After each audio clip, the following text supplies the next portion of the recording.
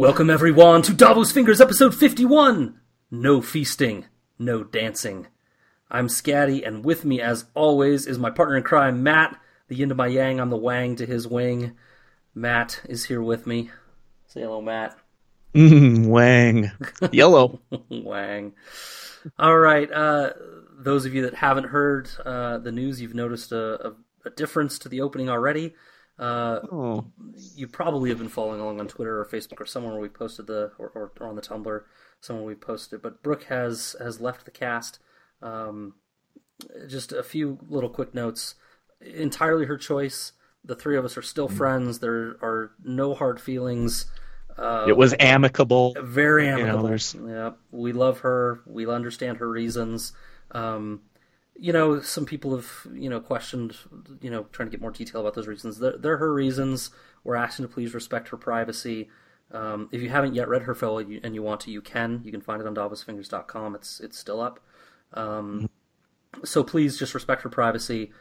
We love and respect Brooke, and we'll ferociously defend her against anyone that comes to give any snark. Honestly, we are pretty chill, and thankfully no one's given any snark yet. Yeah, but come at Brooke. Yeah. But we definitely have been. Oh, man, it's been like super heartwarming to see the outpouring of support and stuff for both her and the two of us. It's been really encouraging to see that. So thanks everybody for understanding and being respectful and, just true friends is really what it comes down to. Right. Yeah, it was not an easy decision for her. It hasn't obviously been easy for us either, but it's going to be the best for her, and that's what's important. So, this show will not be the same. Matt and I love each other. Brooke brought so much to this cast. You can't even describe it. But not the least of which was her friendship. This cast, a lot of the feedback we get is about how it just sounds like some friends talking, which is what it was, and that people felt they were kind of included into that. And honestly, we love it when we get that kind of feedback. It's some of the that was the whole reason we did this in the first place. And we love hearing people that feel included in that, right, and feel that they belong to that group of friends. It's great to hear that kind of thing. So anyway, we hope we can bring something different that will still be fun. And here we go. Yeah, it might take us hopefully it doesn't take us like more than too long to figure out our new normal, as I've been calling it. Yeah, the new normal. But we'll get there, and it'll be fun. Yeah. So we just might need someone to rein us in, or we might have to rein ourselves in. I know, Jesus, we're going to have to be our own pacifiers now. Brooke, that was one of the things she really did, was she'd slow us down. Like right now when we go off the deep end to talk about something, she'd be like, all right, bring it back a little bit. Yeah. Anyway, So let's jump back into it. So a brief summary of what we'll be covering this week. Again, something a little bit new. If you haven't heard all the updates, we are covering A Feast for Crows and A Dance with Dragons in tandem, simultaneously, in a special reading order that you can find on our website, davosfingers.com. So, long story short, today we will be covering the prologue from A Feast for Crows, the prologue for A Dance with Dragons, John 1 from A Dance with Dragons, the Prophet, which is from A Feast for Crows, and the Captain of the Guards, which is from A Feast for Crows. Now, so if you weren't ready for this is all taking you by surprise, pause the episode, man. We'll wait for you. Go read the chapters in the order that we're talking about here, and then come back. And you will have to jump around a little, because that John chapter is really like 4 chapters into A Dance with Dragons, right? Like you skip over some to get to it. Yeah, dude, you fooled me. I didn't look too closely at the reading list, and I just started reading that Tyrion chapter. I'm like, I started reading John the Cersei one. Yep. Yeah. Anyway, I think that means next episode we might have Tyrion. Anyway. So, guys, our last episode was released in October. It's been a long-ass time. A lot has happened. We'd be here forever if we tried to talk about everything that went on. Like, so much crap. But one thing I know near and dear, especially to Matt's heart, mine as well, but I think Matt's more, the passing of Carrie Fisher, which has been covered in a lot of different places. But, Matt, I'm sure you have something to lay down. Oh, my goodness. Lay down my heart. Been a Star Wars fan for most of my life, and had a massive crush on Carrie Fisher for as long as I've liked Star Wars. But what started out as something purely carnal in my little 8-year-old mind. You are disgusting. That is gross, isn't it? But as far as the 8-year-old mind could take it, it turned into this real respect, both for the character of Princess Leia, which of course Carrie Fisher brought to life, but also just Carrie Fisher as a person. She had her demons and things that she dealt with, but and as Mark Hamill beautifully penned. Did you read his little homage to her he wrote? All I've seen from him is the Joker tweets, which are hilarious. Right, Trump Joker tweets. Yeah. Go back a little ways. I'll see if I can find it and send it to you tomorrow. Well, we're at work. IMing, inevitably. Yeah. He says something along the lines of, and I'm going to butcher it, but just the fact that she would drive him absolutely nuts more often than not, but she brought that spice to his life that made his life enjoyable, and that's what she did for a lot of people, I think. So she'll be missed. She's loved. She left behind quite the legacy, and thankfully we have that. But we'll miss you, Carrie. 8-year-old Matt will miss you. Indeed. Especially. We all will, I think. Okay. Also, the holidays came and went. Yeah. We both texted each other, Matt and I, quickly Christmas morning. We had both received the illustrated version of Game of Thrones that came out, and we were oh my gosh thrilled. When that book was announced, I think you and I were both like, great, another thing to. I think what you said was another thing to take up Germ's time, take him away from wins. I think I told you that in confidence. That makes me sound awful.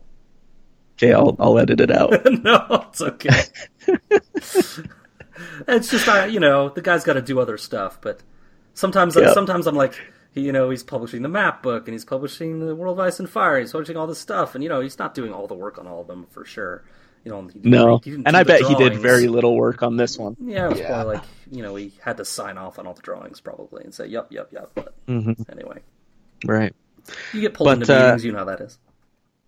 I was I just sat there Christmas morning after things kind of calmed down and the kids were off playing with their own toys. Yeah. And I was just like sitting on the couch, just page after page, just looking at each illustration. Yeah. And oh my gosh, I don't even know if I'll ever even read this version, but it's so cool just as an illustrated edition, right? Yeah, just to look at the pictures. I'm doing it right now, actually. I'm not even sure I told you, but did I tell you? Mine's actually signed by George. My sister actually bought it for me. And tell me.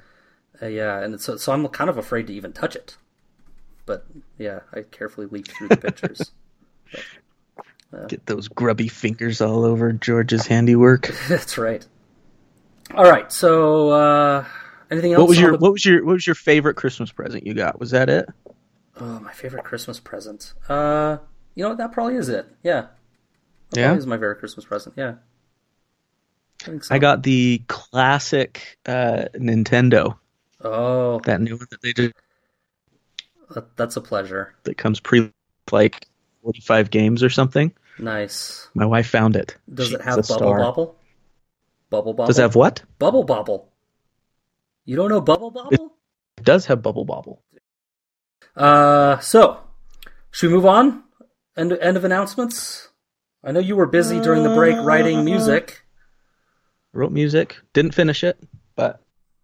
We've got a couple new tracks tonight that I've heard that are awesome. We'll debut a couple of them. Still got a few more to go. I wrote about 20 more pages of my zombie novel, which is about 100 pages less than I wanted to write, but got some done. So it sounds like we all dramatically underachieved. Okay, moving on. We are spoiler-free until the end of the podcast for a special segment we call Davos After Dark. That means we're only going to reveal stuff at the pace we're reading along, so we will not reveal anything beyond that until Davos After Dark. We'll warn you with a special little musical jingle that Matt has concocted at that point. Now, as always, if you want to contact us, suggest topics for future episodes, ask us questions, reach out and provide us some positivity or negativity, whatever, DavosFingers.com, email at weirdDavosFingers@gmail.com, Twitter @DavosFingers, or you can find us on the old Facebooks there and reach out to us that way. So, without further ado, I think we're about to begin episode 51. Matt, it's your chapter with A Feast for Crows prologue.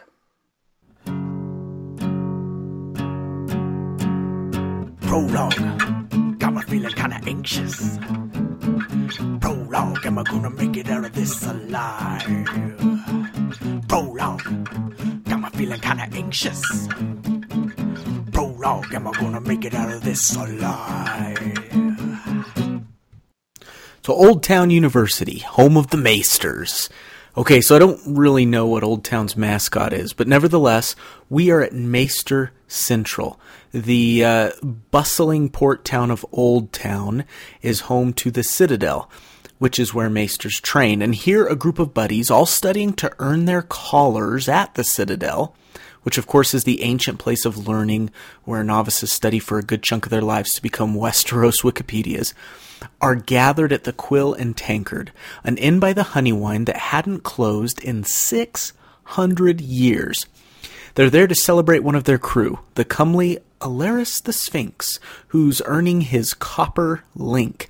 Alleras is also buying drinks and impressing as he shoots the fruit that his friends are throwing out over the water. And he's doing this with his bow and arrow, like clay pigeons Westeros style.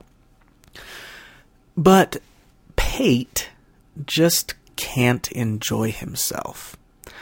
Now, Pate is a getting older novice who is the apprentice of elderly Archmaester Walgrave, whose mind has gone, but whose frail body remains.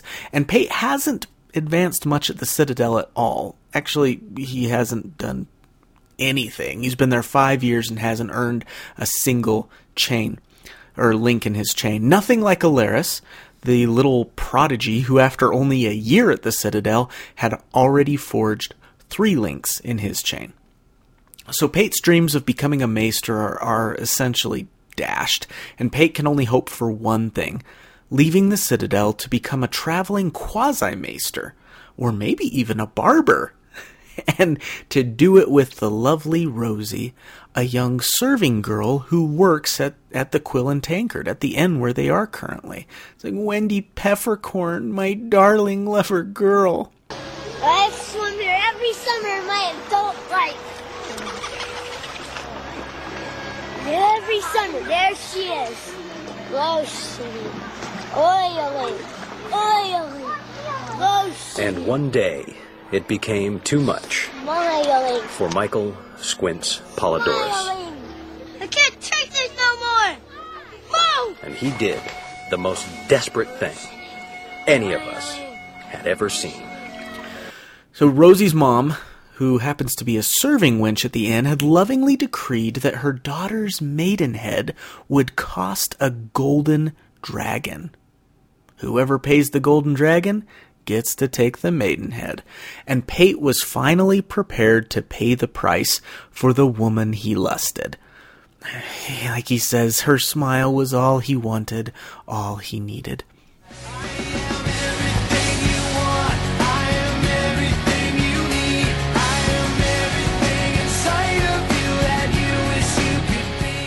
But how had a young novice at the Citadel come across a golden dragon of his own?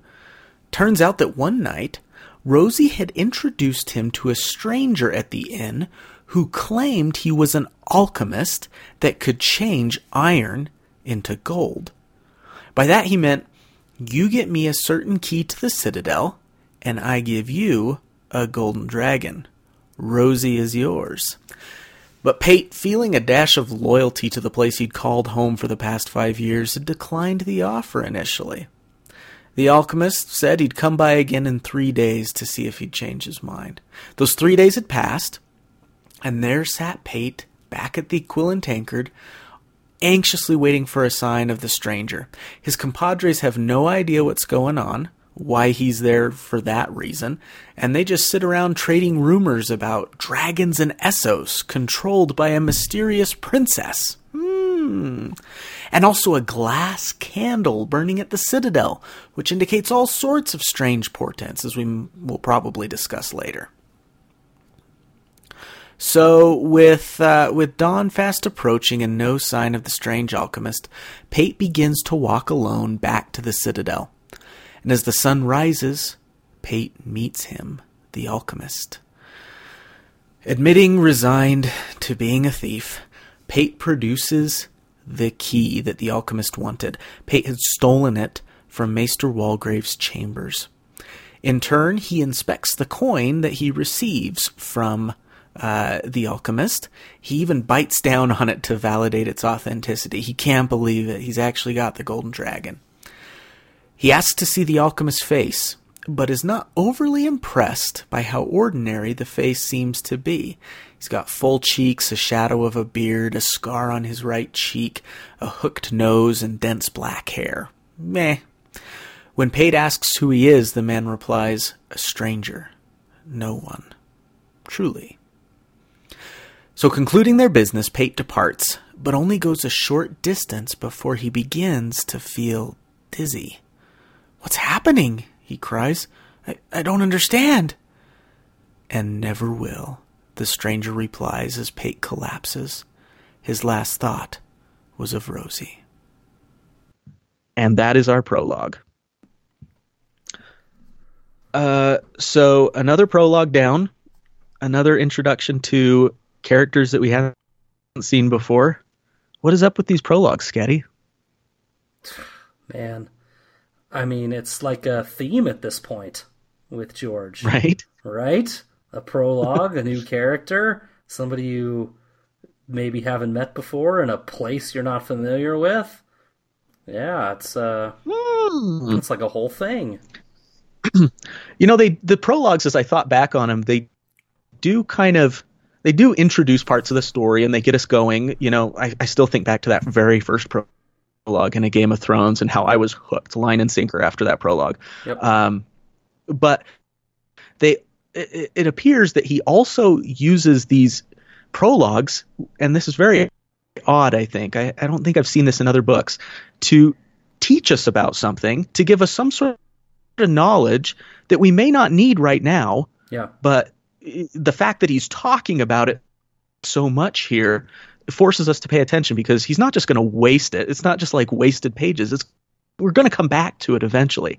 And so knowing that, it like forces you to pay closer attention, and you end up learning a lot. You know, we're going to learn a lot coming up with the prologue that we're going to talk about next. Yeah. The Advanced Dragons one. You're right. But it's interesting how he teaches us in it. Yeah, the first one kind of had the whole, I mean, it's also the first glimpse into the book, so it's a little bit like Cheat Anything would have been new, right? But sure. But you get a major component of the story that he then leaves alone for like 2 books in the others.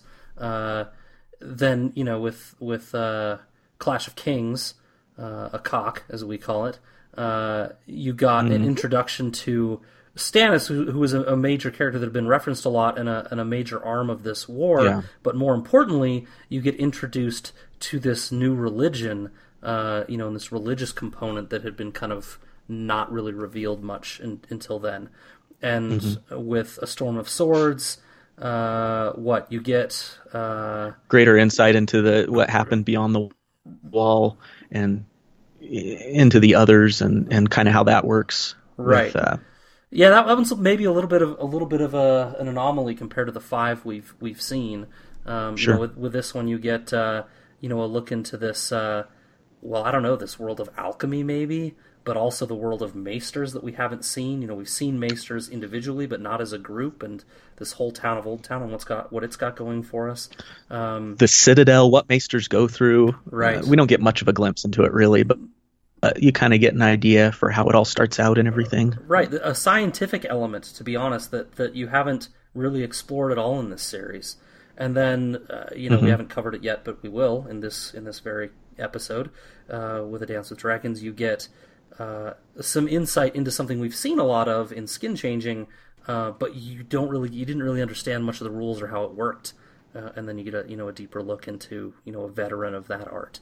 So yeah, I'm with you. It's more like an opportunity to explore a theme that's going to be very important, or a theme or some sort of element that hasn't been explored deep enough yet, that you kind of need for structure of the story. Right. And it's super risky, right? A little bit as an introduction to a story. Usually with a story, what you want to do is hook your reader, right? With a really action-packed chapter that just kind of grabs you by the balls and won't let you go. And they're softer openings, if you will. Yeah. Mm-hmm. We get this angsty teenager who he's the worst. This guy. Pate. Poor Pate. It reminded me of you mentioned The Sandlot, which is perhaps a more apt comparison, but I thought of Romeo and Juliet, and not actually Romeo's love for Juliet, but the story of Romeo and Juliet opens with a lustful obsession with a character named Rosaline. Yeah, and something that it reminded me of Pate a lot. It's very physical.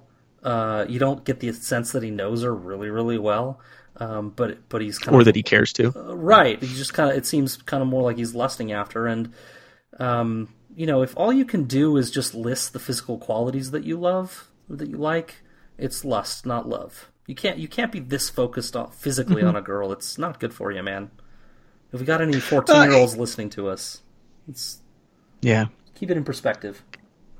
Get to know her. Yeah. Get to know her. Yeah. And not just the fleshy parts. With lust, right? Yeah. Those are the fun parts, though. Oh. She's got a great mom. Great. Who's ready to profit off her beauty. Mom of the year. Yeah. Yeah. For sure. I think there's a little bit more to Rosie than maybe meets the eye. Kind of like Rosaline, again, going back to the Shakespeare, kind of drives. Rosaline is actually the reason Romeo goes to the party and meets Juliet, sees Juliet for the first time. I think Rosie is. I think she's pushing. It says that she introduced them, but I think she and the alchemist are like working together in some way to like entangle Pate. I think she's actually leading him on a little bit to ensnare Right, that's Pate. something I don't remember. Yeah, that's something I don't remember in previous read-throughs, that Rosie actually introduced Pate to the alchemist. Yeah, I didn't remember it either, and I don't remember having this thought that she was kind of trying to ensnare him and maybe getting some coin on the side from the alchemist to help, right? I definitely get that sense here. Yeah. So maybe more to Rosie than there was to Rosaline, a more proactive character. Yeah. Or it could be something innocent where she doesn't know a lot, and the alchemist just says something like, "Hey, that guy checking you out, I'll give you something if you get him over here," right? Yeah, but let's or it could be more sinister. Go back to when you were 15 or something, and like, did the hot girl flirt with the loser pig-faced boy a lot and like tease him and like lead him on? She wouldn't even look at me, man. I didn't say it was you. I was hoping you were looking off in the distance at some other poor fucking sap. No, pretty sure it was me. Oh, man. Pretty sure it was me. So they talk if about... I wasn't as, Go ahead. Go ahead. Well, no, I had nothing important to say. I was just going to go on to just kind of, these friends, and they're kind of hanging about and what they talk about and stuff. Basically some of these guys are never going to amount to anything. Mm-hmm. A couple of them seem like maybe they've got some bright futures, but they're talking about dragons and all the different stories. Yeah. It's fun to see how the stories have morphed. They make it sound like there's tons of dragons, right? There's some in Meereen, there's some in Karth, there's some in Astapor, and we're here giggling that that's just where Daenerys has been. Yes, right? And it seems I'm kind of with the kid that says I can't remember his name now, the club-footed one. He's the one that he says, no, there's always a young, beautiful, woman wherever they go in these stories. Seems like he's put it together, but some of the others maybe less so. I'm excited to learn more about these golden candles, or these glass candles, excuse me, that we're talking about. And Marwyn the Mage, who sounds interesting. Right? Yes.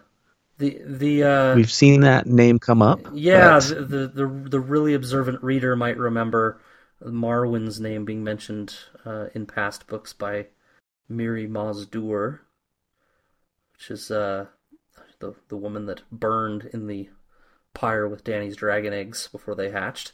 She learned some of her skills from him, but other she than learned that, a lot of her stuff from him. Right, but other than that, we don't know much about him. He spent some time in the East, I guess, and the other Maesters don't like him. Mm-hmm. But interested to learn more about him. Yep. What did you have something to say about the glass candles specifically? No, just that I'm interested in them. It's a fascinating topic. A really cool line that just kind of gets you. It's like a line that would be said in the trailer of a movie. Old powers waken, shadows stir. An age of wonder and terror will soon be upon us. An age for gods and heroes. Yeah. Ooh, that's exciting. I got goosebumps when I read that An Age for God for Heroes bit. Those glass candles, it's interesting. The Maesters are they seem kind of like they're against magic. They're like, every time they hear about it, like, no, look, we have a Valyrian steel link, but it's all bunk. Like, nobody ever learns anything of value. Nobody can reproduce it. It's garbage. Like, that's the art history of Maester Links, right? It's the art history of Maester's Links. Yeah, maybe. Sorry for all our art history majors. I'm kidding. We love art and we love history. Art history is a little rough. No, it's the glass candles seem like a black mark on their eschewing of magic, because the stories that again, I forgot which kid it is now, but one of the kids tells is that I think maybe it was Leo Tyrell. I was going to say, I think you're Leo. Who's talking about like how the light does weird stuff when it shows up, and doesn't he say that in this chapter? Yep. Yeah, it sounds like they're magic-y, which seems like against Maester protocol. Right. Well, it sounds like in the past the Maesters have used them almost as they use them as kind of a way of saying magic isn't real, right? Here's these glass candles that are supposed to be all magic, but see if you can light it, bud. Right. And they use it as a teaching tool. In other ways too. They talk about how, not all knowledge can be obtained and stuff like that. But right. Yeah. Right. They're old though. I mean, ostensibly they used them for magic at some point. Because they came over before the Doom of Valyria. Anyway. Interesting. Yeah.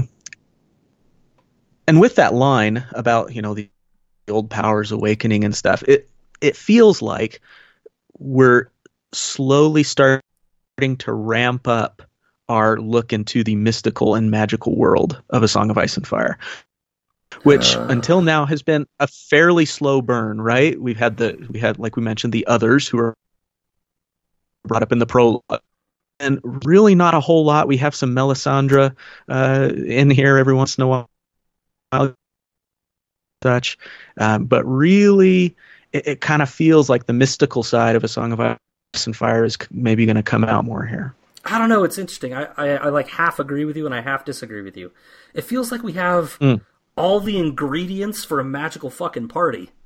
But, like, we're not told how to use them or something. It's a bad analogy, maybe. But, like, we have giants. We have Children of the Forest. We have, warging. We have dragons. We have others. We have, these candles. And we've Grumpkins, maybe. We've got kind of all these different components of a magic-y kind of amazing, fantastic universe. But totally. Like, we never get the details to, like, relish in them. Come on! Tell me a goddamn fairy story, George! I'm dying for one. You know, like he just kind of like which is what he does, right? Yeah, he's just like he leads you along. teasing them out. It's terrible and awesome at the same time. Yeah, wouldn't be here if we didn't love it. He never has one of those passages that's just like, okay, I'm going to start at the beginning and I'm going to explain everything to the end, and then we're going to move on with the story, which is part of his brilliance, and it can be incredibly frustrating too, which is he fills in those little details just kind of when he wants to, right? He's got the narrative of the actual story, the POV characters living their lives and everything and going through their arcs, and then he just like shoves and shoehorns little things in there, right? Yeah. And we've talked about it before, how he does that. I think we first noticed it clear back when we started Game of Thrones. Yeah. But it's pretty dang cool how he does it. Yeah. I wanted to bring up something with Pate. He notes the nightingale calls early, and he also notes the call of the bells. Mm-hmm. And he kind of compares them, I think, toward the end, where he says something about the bells couldn't be as sweet a song as the nightingale. And I think it's a really interesting metaphor for what Pate's dealing with here. When he thinks the alchemist isn't going to show up, and he hears the bells, it's like he's being called back to his old life that he thought he was going to try to escape, right? And the nightingale represents, moving in a different, beautiful sounding direction, right? Yeah, he's committed, and there's this anticipation and excitement, right? And yet the bells just call him back. Yeah. And he can't resist them, like a siren song, right? And it the morning after. Yes. It reminded me of a conversation I had with a couple of my roommates, my first roommates in college, Kelby and Steve. And they got Kelby. Yeah. I remember I got the letter saying it just gives you basically your roommates' names. It was like Kelby. And I was like, this guy, he sounds like a linebacker. He ended up being like a, 5'8", skinny as a rail, like a kicker band member. Amazing guy. He's just so awesome. But anyway, they got in a heated argument, my two roommates, about being able to just walk away from something, being able to just pick up your life and go, and how. And Kelby was saying, like, it's easy. You just do it. You just go. You just walk. You just pick up and you just go. You leave things behind. And Steve was like, there's entanglements, and you can't just do that. There's things you're leaving behind and responsibilities. And I remember that argument when I was listening to this. It's like he just, even though he seems to know he has no future and know that he doesn't really even like what he's doing, he's still being called back by these bells, even though they're uglier sounding than the nightingale. It's an amazing metaphor. I loved it. How and we do it to ourselves, right? Yeah. It's crazy. I'm glad you picked up on that. Very cool. Well, have we talked this prologue to death, Scad? Yes, I just have one more funny thing. Hopefully it's funny. Yeah, I'll be the judge of that. The night is damp and the cobblestones will be slippery. It reminded me of The Night is Dark and Full of Terrors. It's like the nerd science-y Maester review. The night is damp, and the cobblestones will be slippery. Beware. No terror, just moisture. Just it's scientifically explainable. It's moisture, and they'll be slippery. Just be careful. Classic. Yeah. Love it. Yep. All right. Yeah, anything else? I don't think so. It's All fun, right. but we've talked this one to death. My sweet Rosie. Yep. Okay. Next is a Dance with Dragons prologue. That's me, the Scad. Yes, sir. Okay. Prologue. Got me feeling kinda anxious. Prologue. Am I gonna make it out of this alive? Prologue. Got me feeling kinda anxious. Prologue. Am I gonna make it out of this alive? The night was rank with the smell of men, as this podcast has now become. Mm-hmm. A warg hunts with his pack, not with, as his pack, alternating between and among the three wolves at will. They were all starving, though they now had the scent of men, and the hunt was on. The three wolves surprise the three humans and the delicious, fleshy baby and make short work of them. Snack back to reality, there goes ferocity, and here we are left with Varamir Sixskins, whom you probably remember as the ice animal menagerie general of Mance Rayder. At the peak of his powers, he was a skin changer that had hold of a shadow cat, three wolves, an eagle, and a giant snow bear under his control. Now, however, he lays there starving, bleeding, dying, really, on the floor of a hut. They say a man reflects on his life as he dies, and reflect Varamir does, deeply. I'm just giving you kind of a bullet point list here of the things that he kind of reflects on as he's dying there by the fire. He remembers his childhood, when he killed his younger brother by skin-changing the family dog, and was sent away by his family to live with another skin-changer named Hagon. He remembers his youth growing up, being taught the ins and outs of skin-changing by Hagon, a man that preached of the many abominations in the craft and warned him of those abominations, the worst being the seizing of another man's skin. We've seen that before. Hagon taking him to Eastwatch to trade, and Varamir getting kind of his first taste of the South and kind of his first longing for it. He remembers killing Hagon, his teacher, depriving him of his skin changer's second life. We'll talk more about the second life later. And he remembers his adulthood. He's a scourge of the North, taking the women he wants, killing those that stood in his way. He's a real man of power. And more recently, he recalls the flight from the Wall as his companions were slain by crows, Baratheon men, others, and even each other. And finally, how he was stabbed by a child for stealing a Goram squirrel cloak from his dead mother. So, fighting for clarity, he plots his next move. This body, Varamir's body, he knows it won't last. He knows it, and he needs to transfer to another being permanently. This is what the skin changers call a second life. When they take a second life, they become truly one with a single animal, but it allows them to live beyond their own death, slowly kind of fading into that other beast. He could leverage any one of the wolves that he's got under his control, probably one that he calls One Eye. He's the oldest, he's the pack leader and the strongest. But he has another option. Thistle. His last remaining human companion, the woman that sewed up his injury, she would be a second life that he could really dwell in, but also an abomination, as Hagon's lessons ring in his ears. He passes out in the snow as he waits for her to return, and he looks for food and warmth in the village. He's just laying there hoping for Thistle's return. He almost dies there in the snow and in his thoughts, but he is shaken awake by Thistle, and he seizes his chance, forcing himself into her, trying to wrest the body from her control. But she fights.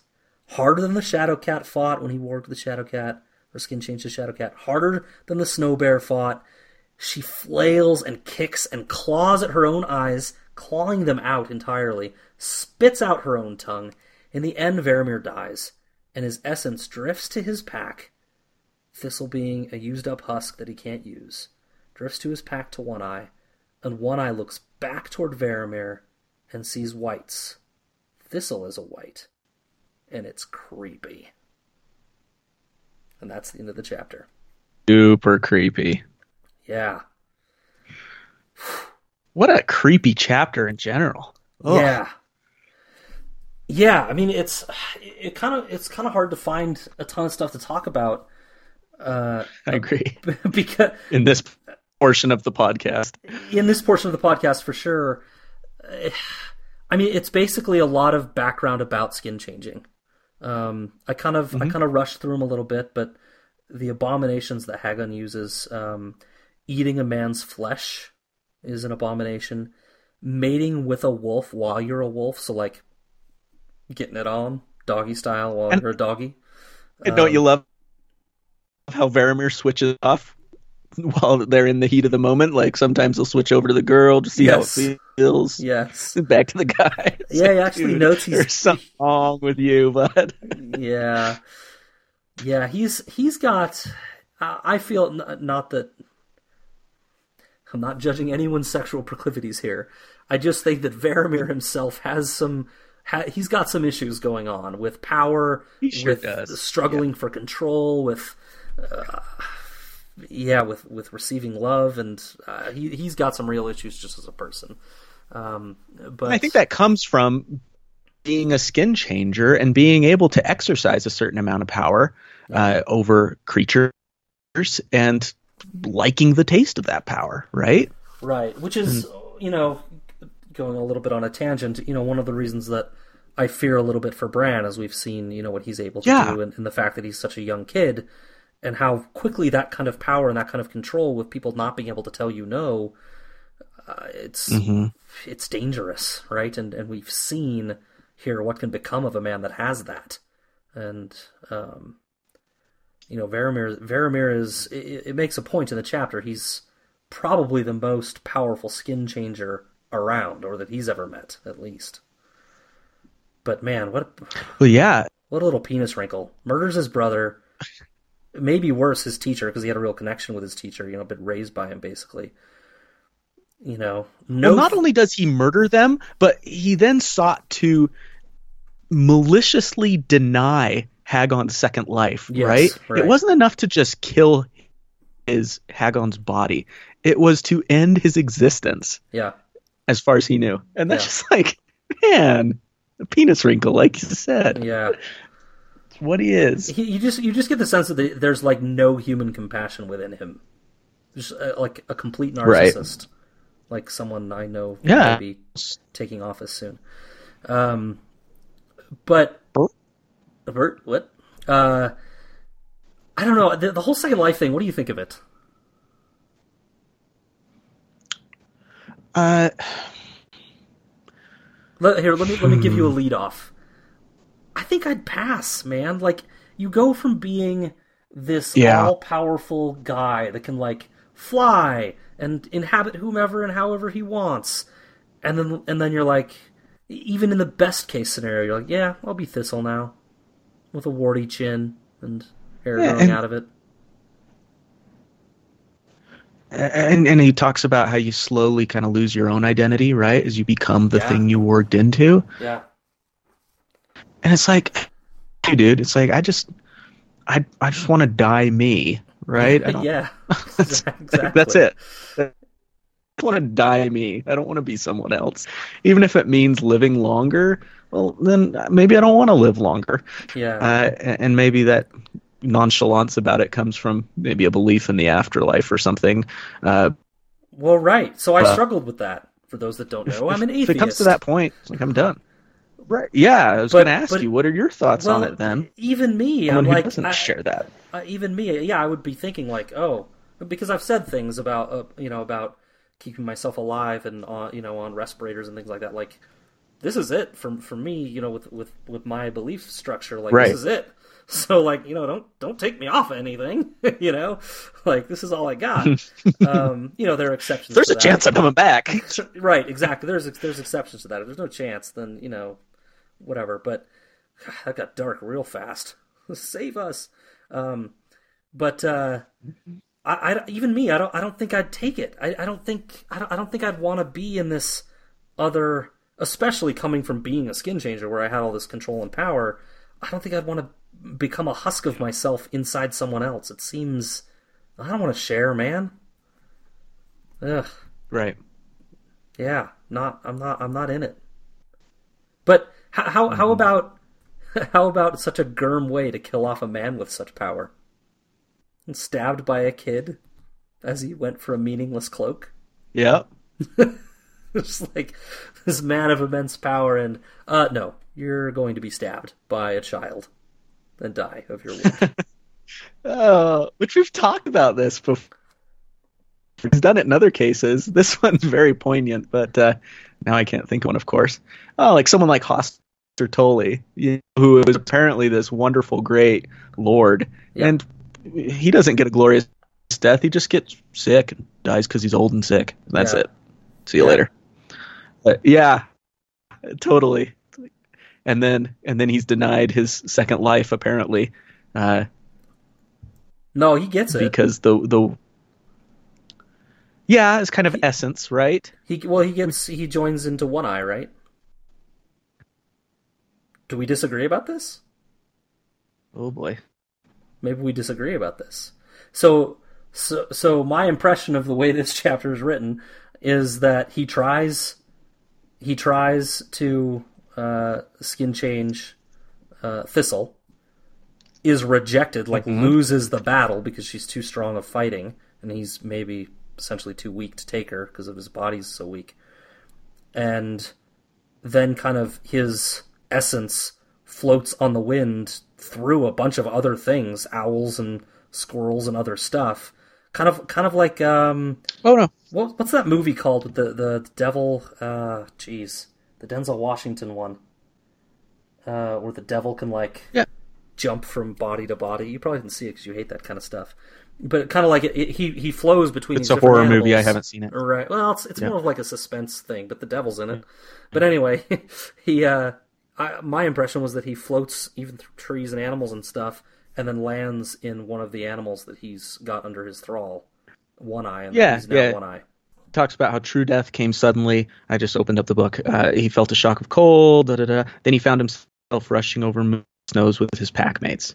Right. One Eye, he knew. Yep. Right. So yeah, he wasn't denied his second life, but he was denied a second life of stature that he was hoping for. Right.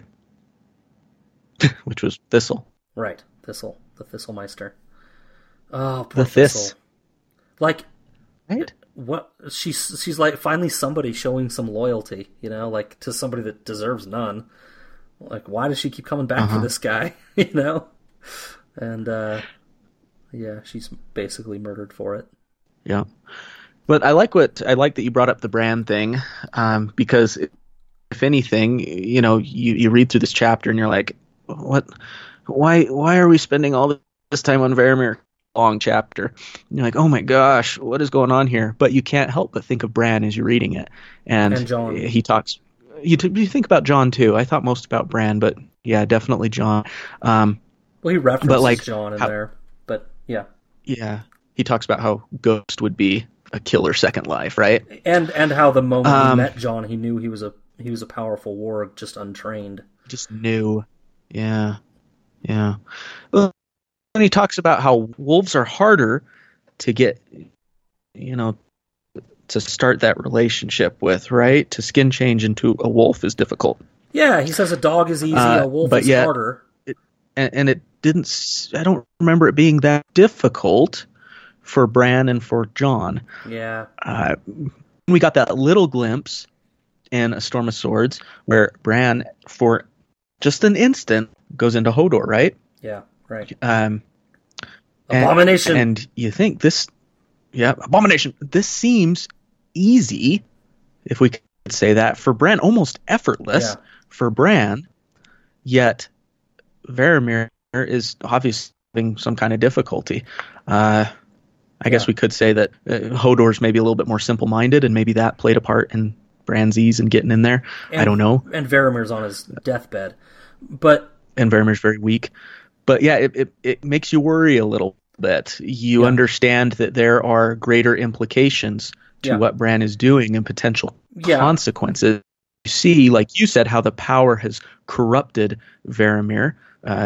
Perhaps, maybe he's just kind of like that. But you start to see that maybe this isn't this freewheeling, fun, cool thing that Bran as a child may consider it to be. Yeah, I think you can take Varamir's statement about the wolves to be one of two things. Probably not both. Either as a warning, like, hey, you reader know that there are at least a few characters in this book that are regularly warging their direwolves. Mm-hmm. And direwolves are probably harder to control than regular wolves. And look what we just heard about wolves. You can't tame them. They're always fighting you, and they're always a risk. Look out, because they're going to turn on their owners. So you can either look at it as a warning, but more likely, I think it's where you were headed, you're supposed to look at this as an endorsement of Bran's, and to a lesser extent, I think, some of the other Stark children, an endorsement for their power. They can do this more effortlessly than you're supposed to be able to do it. So either they have special powers, or the wolves are making it easy because the wolves are special, and the way they found them in the snow is like some sort of the destiny of it all. Right. Yeah. Some sort of literary crap. But given what you said about Hodor and how easy it is for him, comparing it to how Varamir failed, it feels more like it's a statement about how strong the Stark kids are, specifically Bran, but maybe all of them. Right. Yep. So crazy. You got other stuff? Not really. Like you said, there's not a ton to talk about in this one. Right. So. Okay. Well, we'll move on to Jon 1 then. And this is again me. Enjoy my dulcet tones. Oh, I will. Well, we're going up north where the winter's cold and the icicles bloom like the bluest rose. We haven't met his mom, but we love his wolf. He's Jon Snow. Ugh. Wolves? Again? Fracking A, right? Wolves again. Ghost this time. Hunting. And he senses his pack mates hunting as well. Shaggy Dog eats a goat he killed, and Nymeria sings at the moon with her giant pack of cousins. 4 remained, and one the white wolf could no longer sense. Ghost continually hears the word snow, but shuns it, hiding in a cave until finally it is too much, and Jon Snow wakes up, a raven on his chest. Mormont's old raven. Jon has been summoned to see Stannis, so even breakfast will wait. As Jon prepares for seeing Stannis, he thinks on the wildling host still at large beyond the wall, though more surrender daily. He also considers the rumors going about Castle Black, that Melisandre wants to burn 2 kings, Mance, then his babe. 2 kings for the price of 1 or something. Now, how many times do people have to tell them, wildling kings don't work that way? Apparently gotta keep telling him. Finally, he thinks on the wolf dreams that he just Good had. Lord. Yeah. They're really stubborn. He thinks on the wolf dreams, coming to grips with Greywind being dead and Summer and Shaggy Dog alive. He knows that they are more than dreams, that he understands from them that Ghost knows things. But for some reason, he doesn't really dwell on the fact that he can learn from these dreams. So, on the walk over, he sees stewards fixing the switchback stair that was destroyed during the defense of Castle Black against wildlings from the south side. He also sees Iron Emmett training the raw recruits and takes heart. Emmett is trusty and has a passion for fighting. He's also challenged to his own fight, to sparring, by one of Stannis' men, but takes the high road as Jon is wont to do. So he arrives, and Stannis is in a foul mood. Shocker. And Jon isn't going to help, turning him away at every turn. First Lyanna Mormont, current ruler of Bear Island, apparently, and current 10-year-old, has brutally rebuffed Stannis' approaches for aid and loyalty. Apparently, she is one of many, with only the Karstarks coming to his aid at this point. Jon has left to counsel the much older Stannis on patience, on empathy, essentially expressing the cost-benefit analysis that all the northern houses face in choosing whether or not to give homage to Stannis. They've got to think about their small folk and who's really going to win this war and all these other things. It makes sense that they're showing caution. Stannis even, at one point, seems to hit Jon up for money in one of the more unintentionally Stannis-y moments. But nope, we don't have any money, just turnips. So Stannis continues on his path of misguided righteousness, indicating that he plans to burn Mance and use his son, the future king, as leverage. Wrong again, sire. That's not how King in the North works. It's all prelude to this, though. All of that raging disappointment burning within Stannis is all prelude to this moment. Stannis has asked Jon, in fact, requires that Jon sign over the rights to the remaining castles on the wall so he can garrison them and reward his knights for being loyal to him. He can reward his knights with them. Jon, you ask too much. Jon puts it best, though, and I'll just read it real quick. The knights built those castles to defend the wall, not as seats for southern lords. The stones of those forts are mortared with the blood and bones of my brothers long dead. I cannot give them to you. Jon knows that there would be a lot of consequences, in addition to just himself being written down in the history books as the one that gave away the forts if he were to do this, and he knows he can't do it. He does, though, agree that the castle should be garrisoned, and he turns the begging bowl back towards Stannis. He grabs the begging bowl away from Stannis and turns it back toward him, saying, "Hey, give me men to fortify the castles, please." He's done nothing but turn Stannis down all chapter, giving nothing, And then he has the gall to beg Stannis for men, and it's hilarious. Stannis balks at that, though. Serve the watch under poachers and thieves, his men would never stand for it. And then Stannis turned his refusal into a threat. Garrison these castles within the year, or I'm taking them myself. Jon is escorted back by Melisandre. She admires the wall and the secret magics within, talks about her god, and finally issues a warning herself to Jon. He has enemies he doesn't suspect. She has seen it in her fires. Daggers in the dark.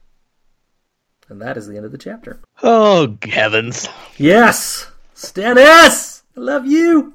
Oh my gosh, Scott, he's so insufferable. I just couldn't stand him this chapter. He is. Oh, He is. I just hate him. No. It's more like, well, you know, Melisandre kind of has a moment there at the end where, as soon as they leave the room with Stannis, she says something to him like, he's growing fond of you. It's more like, you know what it is? Stannis is just getting scadtankerous. That's all it is. He's just grumbly. He knows he's wrong. He's just grumbling. He's just grumbling. It's like, you know what? It's a strategy that you use a lot in negotiation. Like, maybe he set up all those things that he knew Jon was going to, like, shut him down on to ask the last one in hopes that he would be like, oh, I've said nothing but no. Fine, maybe I'll find... I've said no so many times. I gotta say yes at some point. I'll give him this one. It's a negotiating tactic. Maybe Stannis was trying that, but I don't know if we should give him that much credit. He's generally just kind of yeah, I think we've seen enough of Stannis to know that he's kind of just the way he is. He's kind of a more violent and aggressive Eeyore. Yeah. Stannis Baratheon with a grievance was like a mastiff with a bone. He gnawed it down to splinters, Jon thinks. Yes. So eloquent. Yes. So eloquent. Very much. And you know, and go ahead. Dang Stannis and his honesty and everything. If he would just approach some of these requests in a different way, he might get a different response. Like, instead of just demanding these castles and saying he needs to give them to his lords, maybe go with Jon on it and say, hey, if you give us these castles, we can help you fulfill your duty as the Night's Watch and help you defend against the others that are coming. Yeah. Which Stannis is there to do. He can't forget that. Jon shouldn't forget that. Melisandre hasn't forgotten that. They are there because something is coming from beyond the wall, and they're trying to stop that. Yeah. I just feel like if Stannis would just practice just a shred of diplomacy, he might have a little more success. Yeah, so part of me thinks that he's just like, I'm the king, damn it. I don't have to be diplomatic. Like, give me my shit. To be diplomatic. Yeah. Yeah, but doesn't work that way though. Yeah, well, because the wall is outside of his domain technically. So you know, it's kind of it's very interesting the way he approaches this whole thing. I was just going back to just complaining about Stannis just a little bit more. Where Jon's finally like, Your Grace, I've housed your men. We've fed them from our own winter stores. We've clothed them so that they would not freeze. And Stannis is like, yeah, you've shared your salt, pork, and porridge, and you've thrown us some black rags to keep us warm. Rags. Oh my god! Stannis. But that's all negotiation, right? Like, downplay what the other side has done. Like, this is all like classic negotiation stuff. It's kind of hilarious to read. My favorite moment by far, though, is the moment where Jon begs back. Where he's like, no, now it's my turn to ask you for something. It's hilarious. Yeah, it's almost like, give me people, right? Yeah, right. Yeah, how about all this wanting to burn the two kings? Like, what the fuck happened to one? Back on Dragonstone, it was just Edric. He's not even a king. Like, and that was going to be enough. Why do they need two now? It's called moving the goalposts. That's another business term for everybody. That's what I was going to say. You're moving the goalposts. Yeah. Yeah. I don't know what I just things like that where they move the goalposts and like you're like, is that a writing error or what? Because religion, power, truth. I mean, Melisandre knows all these things. She's seen them all. It's a weird thing. Like, they're the ones that come to fight and rescue the wall like they're supposed to. Mm-hmm. Like, it's a weird thing you're kind of like set up to dislike these guys, kind of like you've been railing against Stannis this whole time, and how Melisandre's just like so creepy in her own way. You're kind of set up to distrust and dislike these guys, but it's kind of like rooting against confirmed religion. Like you've seen their power. Like you know that they know and can do shit, and yet you're like, I don't know. I kind of don't. Oh, but I he's still don't so think, insufferable. I know. It's impossible. And Melisandre had a shadow baby that killed one of our favorite characters who was only around for a chapter. Yeah. No, I understand what you mean completely. And that hit me on this read through, is we've always think of Melisandre as, you kind of think of her as a bad guy. You know, if we look at good guys in the sense of wanting to stop others, if we look at Melisandre's a good guy. Yeah. And by association, Stannis too. Just the more and more I look at this literarily, and just how we are kind of set up to dislike these guys, even though they are the heroes, the more and more I'm just like, right. Are the others the bad guys? I just don't. It's so clear literarily that he wants us to like angst against these characters, that it makes me feel like what they're fighting for may not even be the right thing. Like it's a whole red herring. I don't know. This is all maybe more Davos After Dark stuff, but we've never heard the other side of this story. Yeah, right. Yeah. But I agree with you. But how about the ghost dreaming stuff?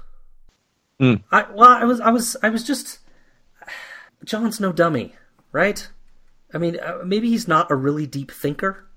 I don't know. I'll probably get shit for saying that, but like, he wakes up from this dream. He realizes that he's learned things from the dream. But he doesn't like dwell on what it means that he can dream as a frickin' wolf. Mm-hmm.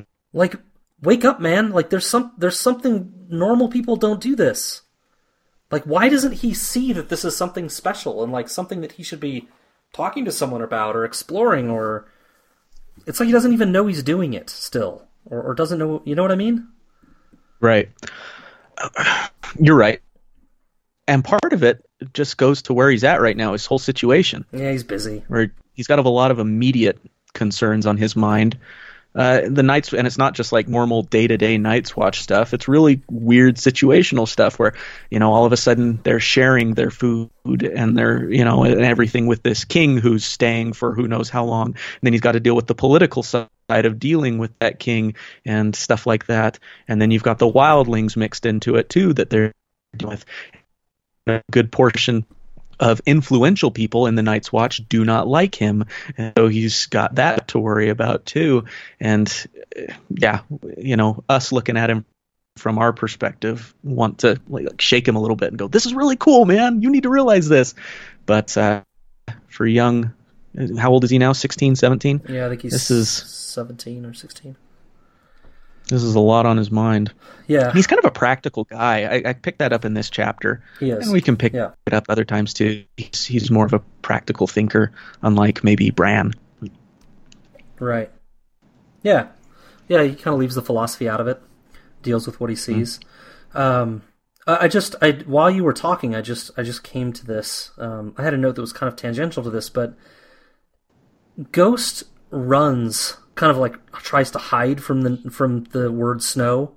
You know, like he kind of tries to stay away from it and doesn't want to acknowledge it. Kind of the same way Bran is reluctant to come back from summer. Like they shake him awake and stuff, and he's like, "Nah, I want to stay," you know. And have to keep kind of coaxing him to come back. It's almost like Ghost is trying to keep Jon there. On there. Like, hey, dumbass, stay with me and learn how to do this. It's cool. I want you inside of me. Yeah, I said it. You know what I mean? Like the roles are reversed. Like Bran's a natural. He's slipping into summer. Yep. He knows it's summer probably at some point. He's like, get the hell out of here. But Ghost is like, you need to learn how to do this. And tries to like keep him there. Which again is super interesting to read this chapter right after the Varamir chapter. Right. And what we about wolves, that instead of resisting or being this cover, it's like, come on in, buddy. Yeah. Almost coaxing him, and you wonder, is there some sort of influence where Ghost is mentally or somehow metaphysically like coaxing Jon into skin changing into him without Jon really knowing, which is an avenue we really haven't explored yet. Yeah. All very interesting. Yep. All right, should we move on? Got anything else? Yeah. Oh, we had Lyanna Mormont. Yeah, we did. Her little coolness. Yeah. A little badass. I don't know if there's much more to say about her. One thing that's interesting, though, is that Mage has her second oldest sister. We don't know where she is. She didn't come south. She presumably stayed at Bear Island. Yeah. So maybe she's not around right now, and Lyanna's in charge. But I would think that Alysanne would be the one replying to that letter. So interesting that we get the 10-year-old replying. But I'm sure she's just out fucking a bear somewhere. Yeah. Mormont women do. Yeah. But yeah, happy note. Speculation. Who knows where she is? Mm-hmm. Yep. All right. Move on to the Prophet. That's yours. Wash me clean, take me down to the depths of your watery halls so I can drink in your ways. What's dead may never die but rises harder and stronger will I. Okay, let's get the formalities out of the way first of all. The Prophet, as referenced in the chapter heading, is one Aeron Greyjoy, a younger brother of Balon Greyjoy, who we remember from Akak as Theon's dad.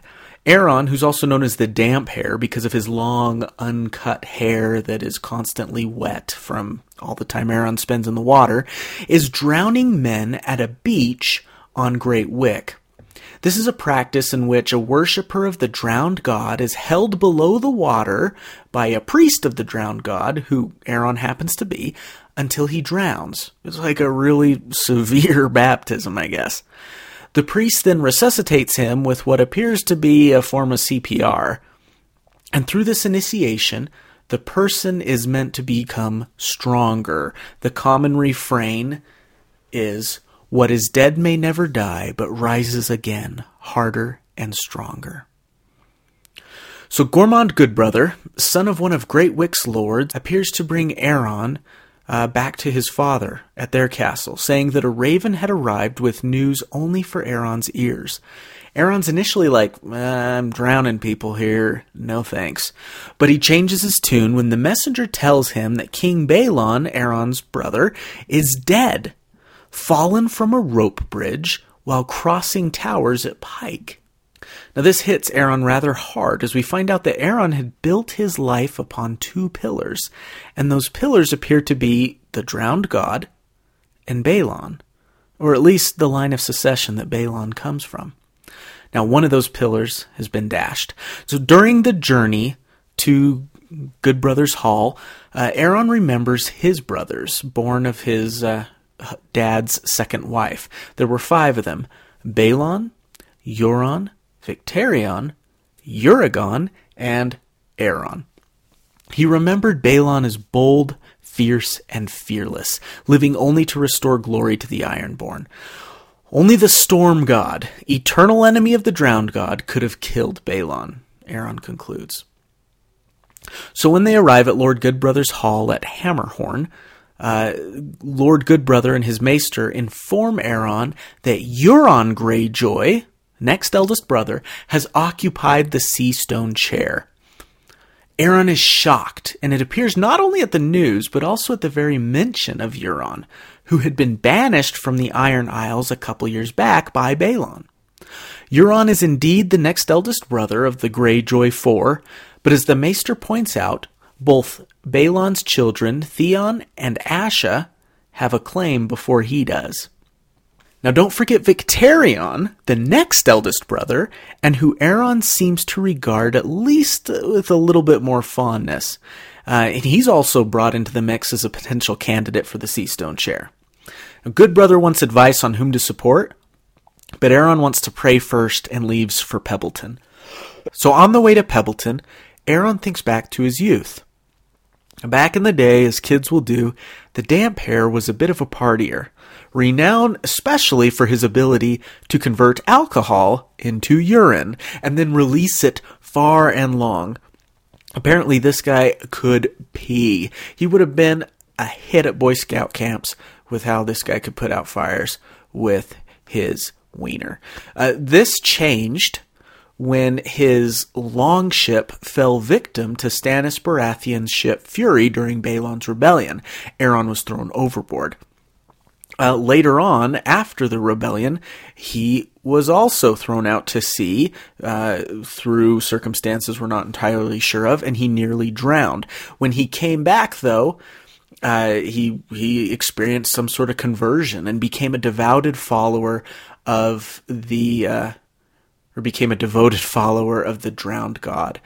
Now, Aeron's thoughts turn to the succession as he's trudging along to Pebbleton, which he had discussed previously with Balon before Balon's death.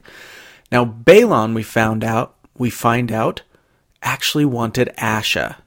He saw a lot of bit of himself in her and thought she had the gumption to rule the Iron Islands. But Aeron sagely concludes, women were made to fight their battles in the birthing bed. Oh, how I wish we could have a recorded sample of Brooke groaning so that I could insert it right here. So, in his mind, Asha's out. Now, Theon, well, he may have the best claim as the oldest living son of Balon, but he wasn't exactly leader material. And, I mean, who even knows where Theon is right now, anyways? There's Euron, but Aeron is way against Euron taking over, who he considers godless, but also who he seems to regard with a certain amount of trepidation, a fear going back years. Now, he finds Victarion to be godly, a warrior, fearless and dutiful. Probably the best choice they've got, and the only one who stands a chance if it comes to violence from Euron, who's not going to give up that Seastone chair easy. So a few days later, Aeron has arrived at Pebbleton and begins to preach, as he's wont to do. And it's there he finds out that Asha, Balon's daughter, has also laid claim to the throne. So you've got Euron, who's apparently sitting on the Seastone chair, Asha, who's laid claim to it, and now Aeron's followers, a number of lords living in the surrounding areas, are looking to him for advice on whom to support. Aeron goes out to sea to pray and commune with the drowned god, and it's then that inspiration hits him. The Ironborn need to go vintage. They need to go NES Classic. They need to go back to the old way and elect a new king via Kingsmoot. Kingsmoot? What's that? It's an apparently not quite democratic way of electing a new king. Basically, anyone who's a captain of a ship can vote, and they vote for nominees. Aeron's assertion is met with wild support from his followers, the small folk, and even the petty lords who turned out to hear his counsel. So he decrees that every captain is to go to Naga's Hill on Old Wick, the ancient place where the old kings were chosen all those years back when Kingsmoots were common. Aeron hears his followers take up his call, and in that moment he knows he's done the right thing. End of chapter.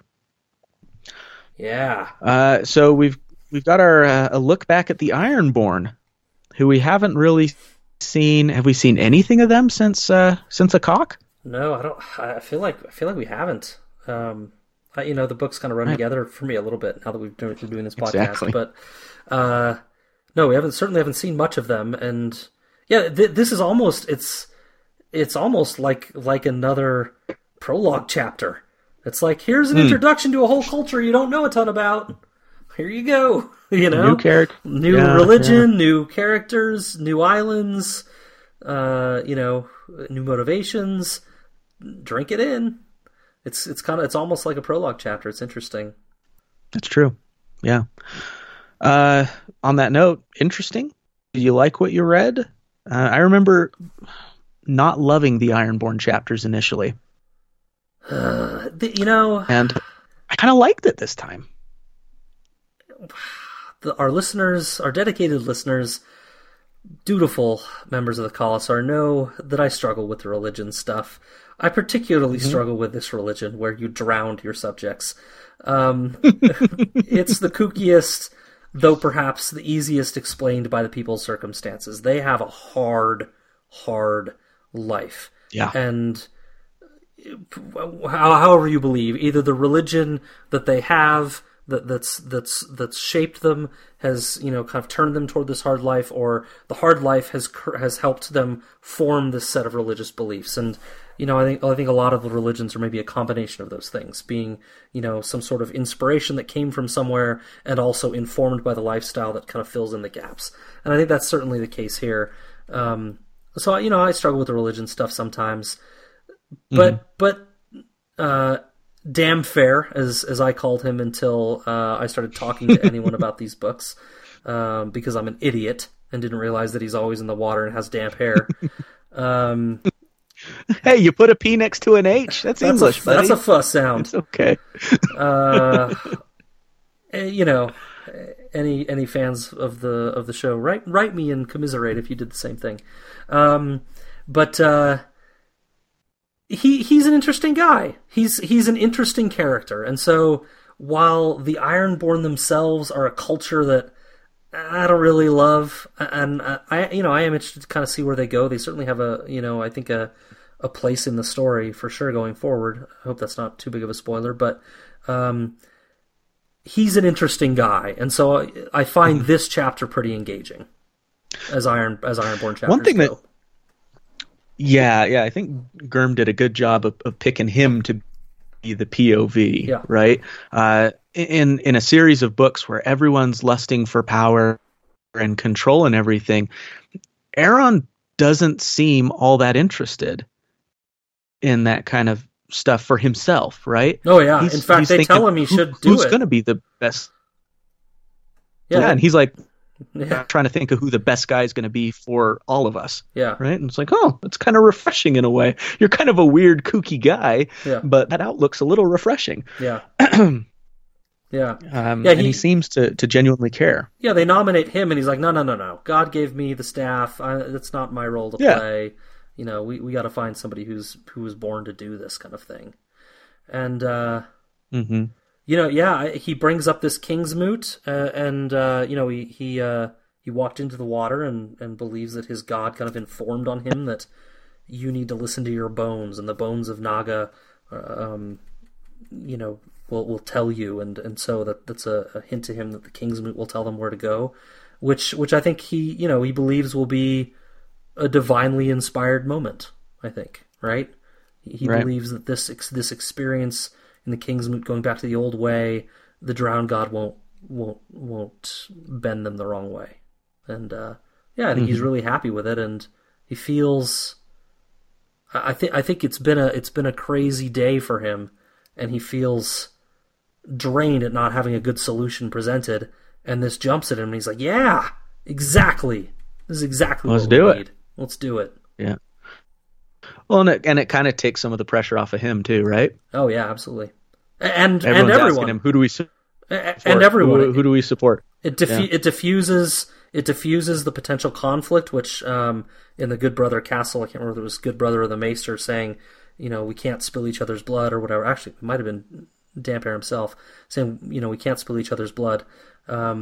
This diffuses that. It's like, none of the candidates that have thrown their hats in the ring can say, no, I refuse this old custom where we let our god and our people decide. I refuse. It's mine. Nobody can say that. They'd be immediately discredited by the people that believe in these things, right? And so it diffuses the violent situation that could come up. Yes, sir. It indeed does. Yeah. Speaking of violent situations, effects of drinking seawater, as Aaron tends to do. Yes. When I read that, I was like, he's drinking seawater. Yuck. I didn't even think to go into a scientific look. Professor Matt, hit us with it. And it says the human kidneys are only capable of making urine that is less salty than salt water. Therefore, to get rid of all the excess salt that you take in by drinking seawater, you actually have to urinate more water than you drank. So you eventually dehydrate yourself, yeah. even though you're more thirsty. Right. Like you're getting thirstier and thirstier, right? But you're dehydrating yourself the more you drink, Right. so it kills you. So I don't know. He's as magic as Melisandre is then. Or maybe the anatomy of the Ironborn. Maybe they have these high functioning kidneys after thousands of years of drinking seawater that their kidneys can handle it. They're all wearing a colostomy bag on their hip, exactly walking around. That's why he could pee so well. He was using some sort of a sprayer. Yeah. The stuff of legend. Switch. And the kiss of life, didn't that just feel like CPR? Yeah, I thought it's interesting they even called it the kiss of life. I mean, I think, isn't that what they call Beric Dondarrion when he does it? Yeah, allusions to Beric, yep. And it's like... Beric and Thoros. These things are named the same, but they seem pretty different. Wait, I know that. But again, anybody that can do CPR will tell you, you don't save everybody with CPR. Yeah. So it does feel, I don't want to be too magical about it. I'm pulling on George's magic threads and trying to get him to expose more, but it feels like there's something to this guy. Again, there's something legitimate. Yeah, because he brings up the fact that there's some priests that aren't able to resuscitate everybody or able to bring them back with the kiss of life, but Aeron's never lost a guy. Never. So either he's super good at CPR, even when he was learning. Yeah, like that's a talent. That's more talent than a long beer. I think he's an X-Man, man. He's got the super kidneys, piss like a sword that he could fight with. That's his weapon. That's his X-Men weapon. Yeah, is his wiener, and he ignites it like a sword, and he fights with his pee can cut through steel. Maybe he's more like Samson, and if you cut his hair, he loses all his power. That is, yeah. If he ever cuts his hair, don't be surprised if he pees like a mortal. If he starts peeing like the rest of us, gets a few kidney stones. Peeing like a mortal. Yeah. Well, I figure it's time to do a Saken Sus Mapas for two reasons. One, Afuk has a whole new couple maps that are available to you that the other books don't provide. I mean, I'm sure you're going online and finding these maps anyway. But you get a look at the Iron Islands. Oh, I guess it's just one new map in Afuk, and I think then there's one more in Dance with Dragons. Anyway, so Saken Sus Mapas for Old Wick and Great Wick. The majority of this chapter, actually all of it, takes place on Great Wick, which is the furthest left, the furthest west of the Iron Islands, and it's also the biggest one there. They mention Old Wick, which is where this King's Moot will take place. It's the tiny one that's kind of right in the chompers of Great Wick, right next to it. And then you've also heard of Pike, which is kind of to the southeast of it. That's where the Seastone Chair is, and where the Greyjoys reside. Yeah, right. And then just one more real quick. They mention 10 Towers, where Asha has called for people to come. So that's directly, it's kind of like the furthest east island of the Iron Islands. So just a Saken Sus Mapas in general for the Iron Islands. We don't hear much about Black Tide and Orkmont at this point, or Salt Cliff.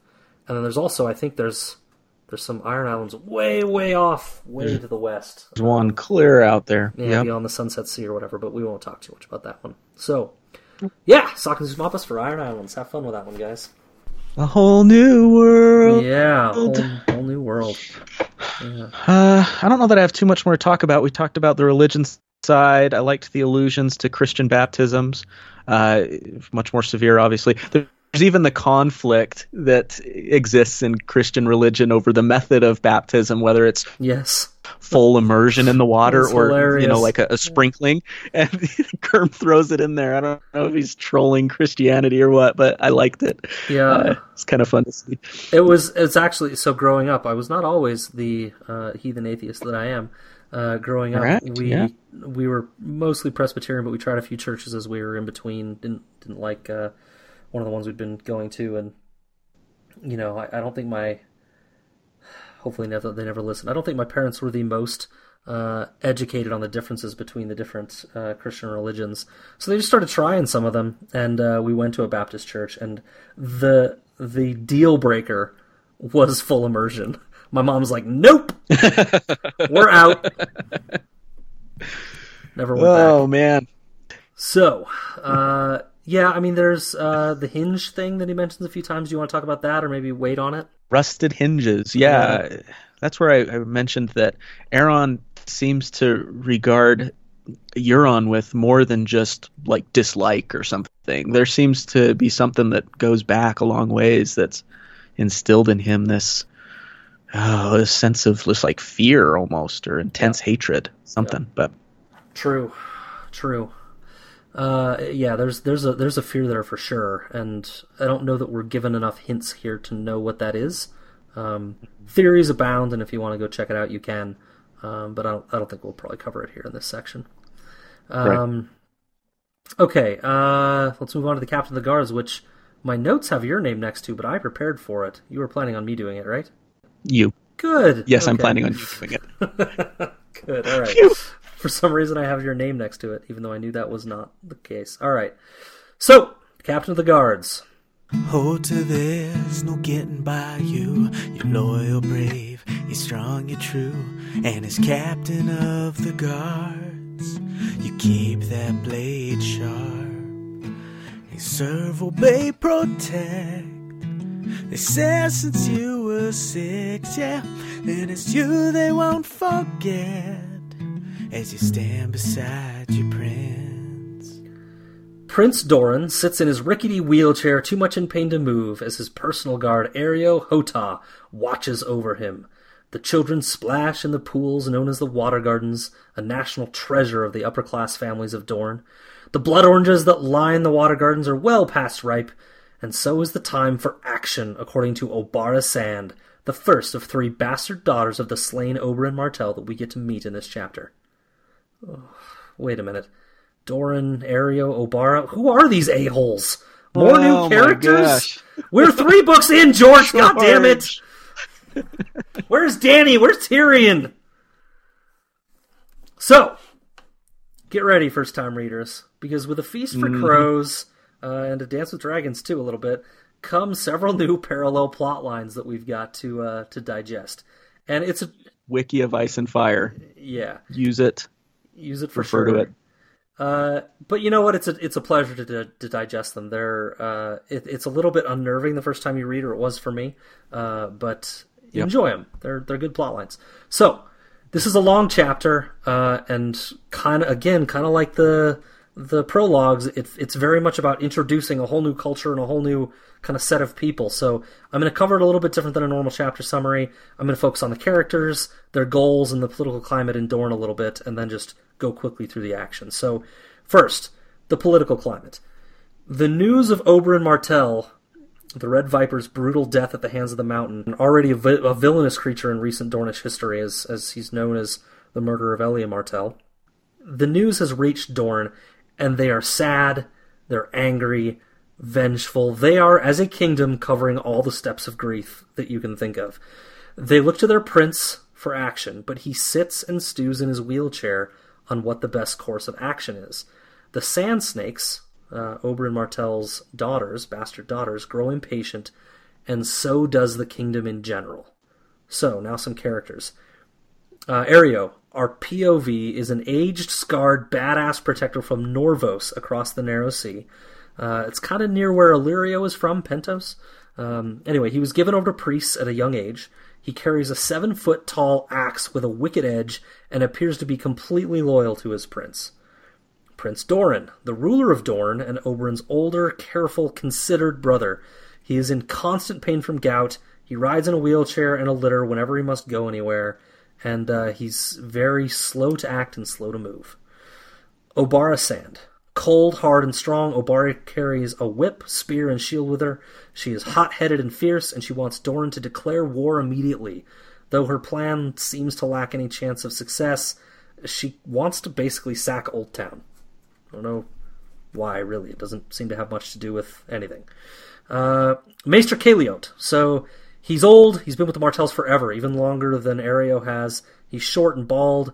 He's got a sharp wit, but not very physically imposing. Lady Nim, another of the Sand Snakes. 25 and skinny, she's got pale skin, long dark hair and dark eyes. She's clad in robes and capes that did nothing to hide her gracefulness. She wants a more secret attack. She wants Doran to consider a more secret attack, to claim Jaime and Cersei, Tywin and Tommen, the quadfecta. She carries knives well hidden, but wants to do more of like an assassination, apparently, than an all-out war, to claim just those 4 lives. Princess Arianne, so this is Doran's daughter. Long black hair braided in ringlets, short and curvy, she takes after her mother. We don't know much yet about Arianne, but she seems to have an air of authority about her, and she's very much beloved by Areo. Tyene, so the third Sand Snake that we get to meet. She's innocent-looking, golden-headed, and blue-eyed. She's the daughter of a Septa and Oberyn. Tyene prefers war as well, but she wants to draw the Lannisters to Dorne by crowning Myrcella queen and marrying her to Tristan. That would be Arianne's younger brother. She thinks that marrying them to Tristan and calling Myrcella queen would draw the Lannisters to Dorne, where they can attack, from a position of strength. Dorne has their own law about inheritance. They believe in... I'm going to screw up the term. Girls and boys are equal. I'll make it elementary. Yep. The firstborn child gets it, whether it's a girl or a boy. Not only boys can inherit. So, in Dorne, what a novel concept! What a novel concept! Love it. So, in their land, crowning Myrcella queen would be the right thing to do. She is elder than Tommen, and she should be the queen. And she's in Dorne, so hey, she's queen. So anyway, to briefly cover the action with all these characters. Basically, what happens in this chapter is Areo and Prince Doran are at the Water Gardens watching the children play in the pools.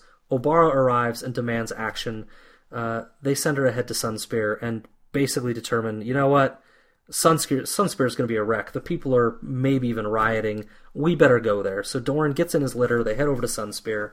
On the way, Nim, the second Sand Snake, interrupts them and gets sent on to Sunspear herself. They get to Sunspear themselves and find that there is some unrest. There's people about to pelt them with fruit. Mm-hmm. They don't seem happy. They want action. They keep, calling for revenge and to spears, which sounds like a great Dornish chant.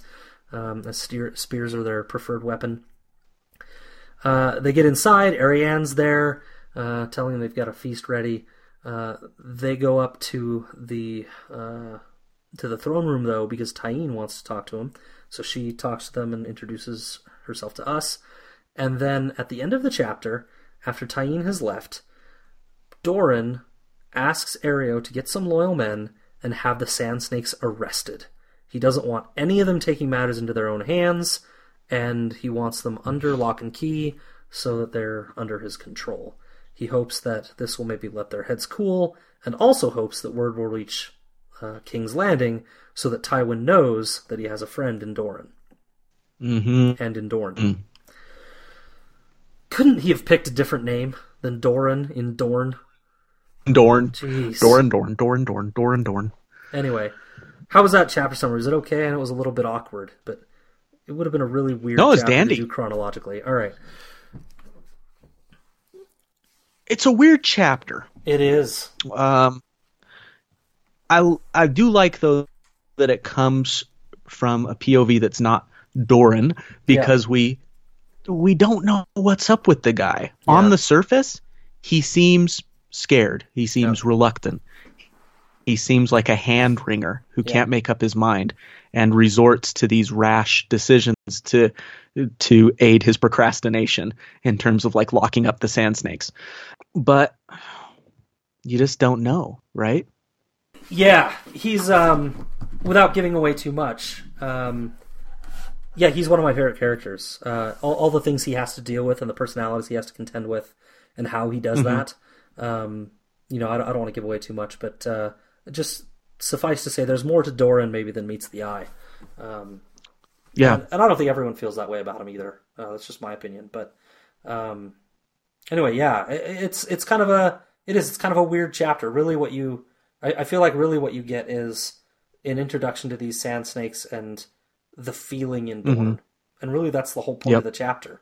And maybe a brief introduction to Doran and kind of to get a sense of him. But yeah, not a whole lot going on. I like what Doran said. There's a difference between fear and action. All the sand snakes are kind of trying to prompt him to do something immediately. They are enraged.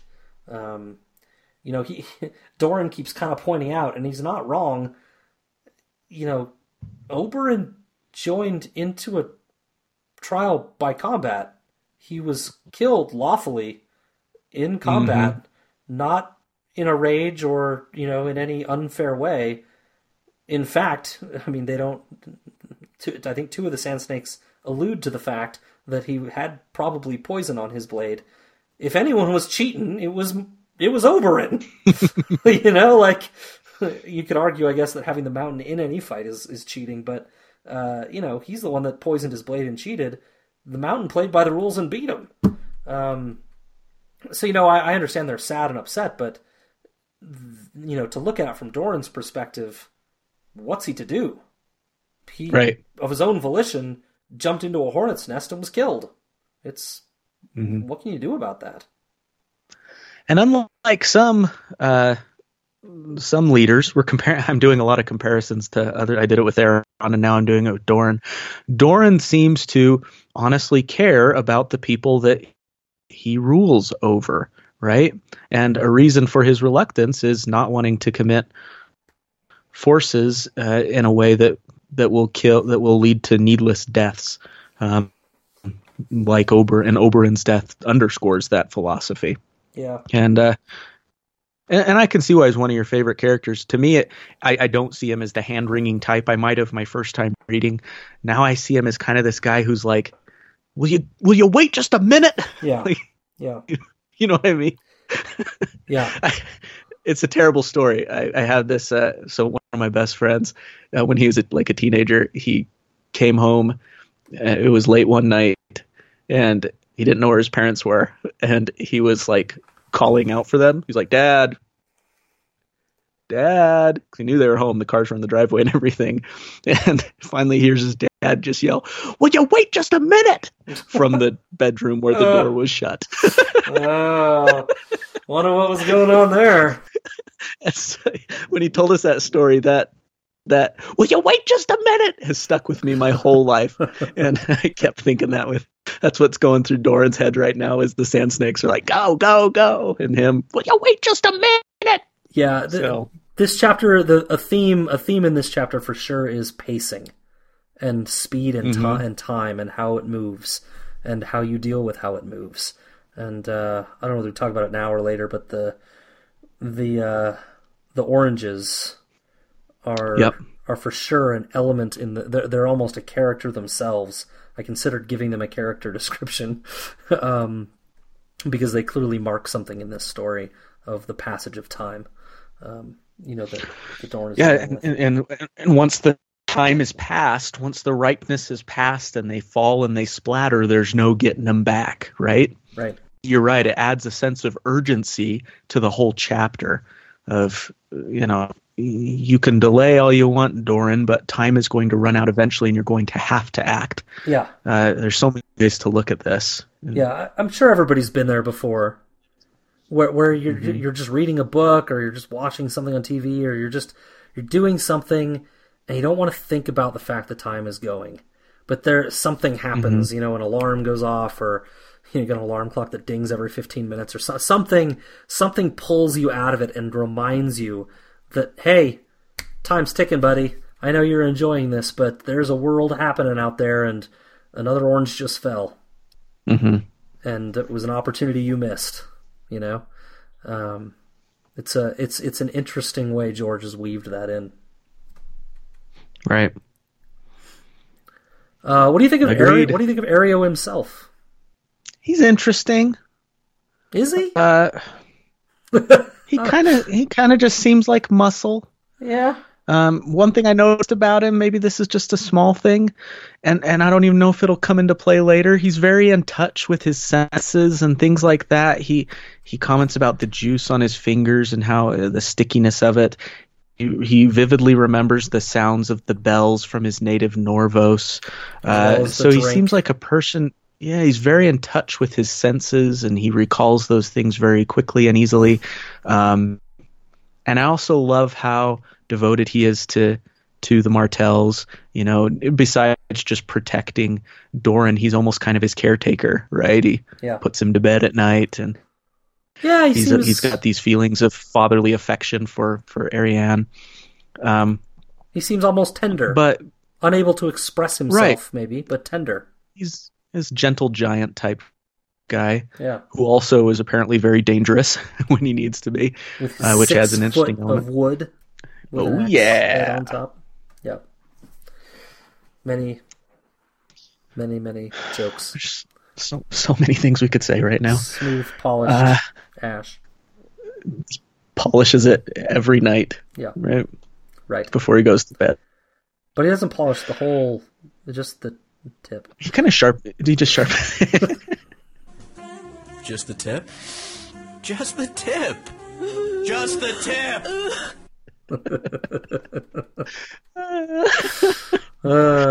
Don't shake hands with Riahota. But yeah, he doesn't seem like the kind of guy you just want to hang out with, right? Yeah. I mean, he just kind of seems, again, not life of the party kind of stuff. But, I guess maybe I'm not giving enough credit. He seems considered, he's thoughtful, he's caring. Mm-hmm. So maybe my bar is too high. But also very dangerous. True. He also does seem to read people really well. He seems to understand who they are, and I guess he could be wrong. We're trusting his POV, but he seems pretty sure of himself. All right, you have anything else for this? Oh, I had one more thing. It's weird that Dorne has been skipped this whole time. You get very limited interactions with any of the characters other than when Oberyn comes north and when Tyrion is dealing with them to send Myrcella south. But that whole time when that whole Myrcella thing, and remember Tyrion used that whole thing in, I think it was A Clash of Kings, he used the whole betrothal of Myrcella to try to flush out who was kind of telling on him to Cersei. But in the end, there was a price to him learning that information. It was giving Myrcella to the Dornish. And now it looks like it's maybe really going to return and bite Tyrion in the ass here. Yeah. Or all of the Lannisters. So, interesting. Yeah, it is interesting. Anything you want to bring up about the Sand Snakes? We really haven't talked about them too much. They seem interesting. Obara seems dense. She's by far my least favorite one. I mean, sacking Old Town? What is that going to accomplish? It's just like, I want to kill something. There's not a single Lannister in Old Town. Like, right? What are you going to accomplish doing this? So Obara doesn't do much for me. I think I like Tyene the best. She seems the most thoughtful in her plan. Tyene's my girl, man. She seems the most thoughtful in her plans. Seems to have the most cohesion. Yeah. But we don't know much about them yet. They all passionately loved their father. It almost says more about Oberyn than them. He kind of sought them all out to bring them in and taught them all to be warriors and to have this confidence and swagger about them. I was going to say, it says a lot about Oberyn as just a father. Yeah, that you want your children to succeed and believe in themselves and accomplish things, and he did that, and he, not all of them just like, it's not like all of them are like Obara and just kill things. Each of them has their own talents and stuff, and it's almost like he helped them maybe find what they were interested in or what they tended to, and then he helped them develop that, which as a father, that's what you try to do, right? Yeah. Tyene with poisoning, we find out Nymeria is quite stealthy with daggers hidden all over her body. The poisoning thing was a little subtle. I don't know if anyone missed it. they all rush up to Doran's hands after she leaves After he touches to her. look for like a scratch, indicating that basically Tyene is adept at poisoning somehow. That's what we're supposed to get out of that. But if you blink, you can miss it pretty quickly. Anyway, okay. All right. Anything else? I don't think so. Okay. We got a lot to talk about. We coming do up. have some stuff in So- Davos After Dark, and we're well over time. I've done, as usual, a terrible job marshaling the time. So, everyone, thanks for joining us. It's time to enter the area where we will spoil the crap out of everything. If you don't want to be spoiled for future books, like you're reading along at our pace, just jump off right now and stop listening, and we'll see you in 3 weeks, where we'll cover more combination of A Feast for Crows and A Dance with Dragons. If you want that list, you can see the order of the chapters at afeastwithdragons.com. That's correct, right, Matt? Yep. We're using their order, right? So afeastwithdragons.com. You can see the order there. You can also see it. We've put it on our davosfingers.com website as well, so you can see it there. So check it out, and you can find out which chapters we're reading there. And now it is time for the Davos After the Dark. Davos After Dark. Oh, yeah. Mm-hmm. All right, we do have some stuff to talk about.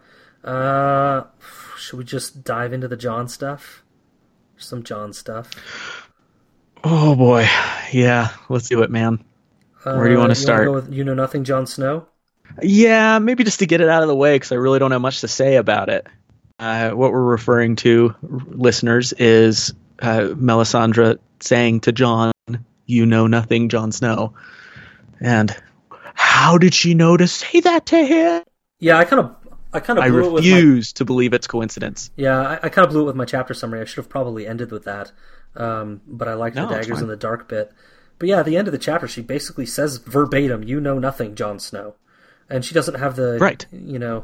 the probably the same cadence and accent or whatever, so we don't get any reaction from Jon, maybe. But yeah, she says the exact phrase to Jon, and it's just, to me, how does she know how to use that phrase?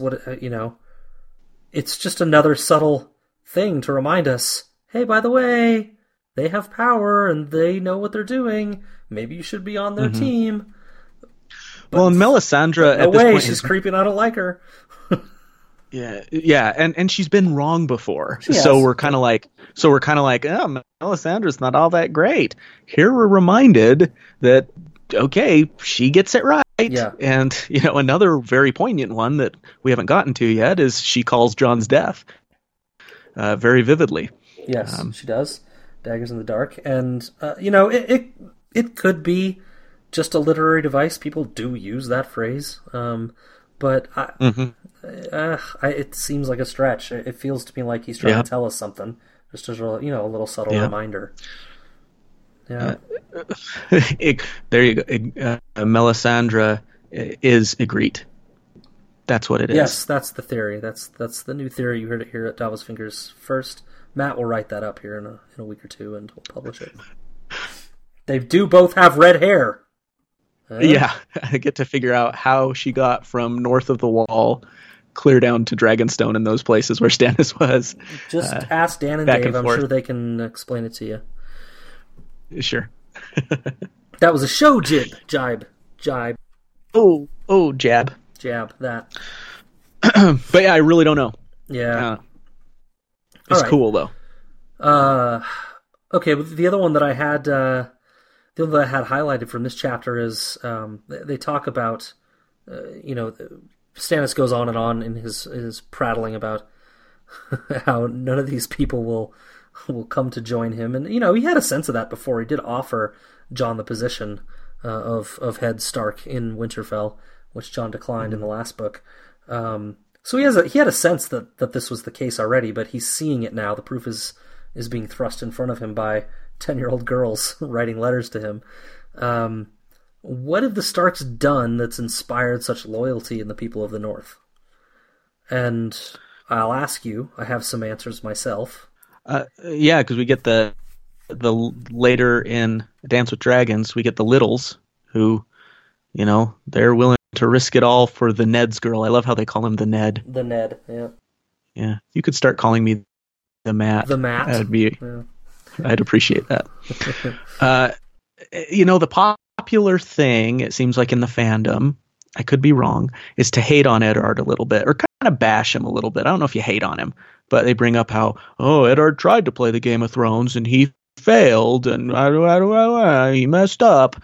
It wasn't as cool as everyone thought he was because he lost his head in the end. But you see that he obviously was able to build these long-term relationships of loyalty that are paying off even after his death. And you don't see that kind of loyalty for the Lannisters or these other apparently successful houses.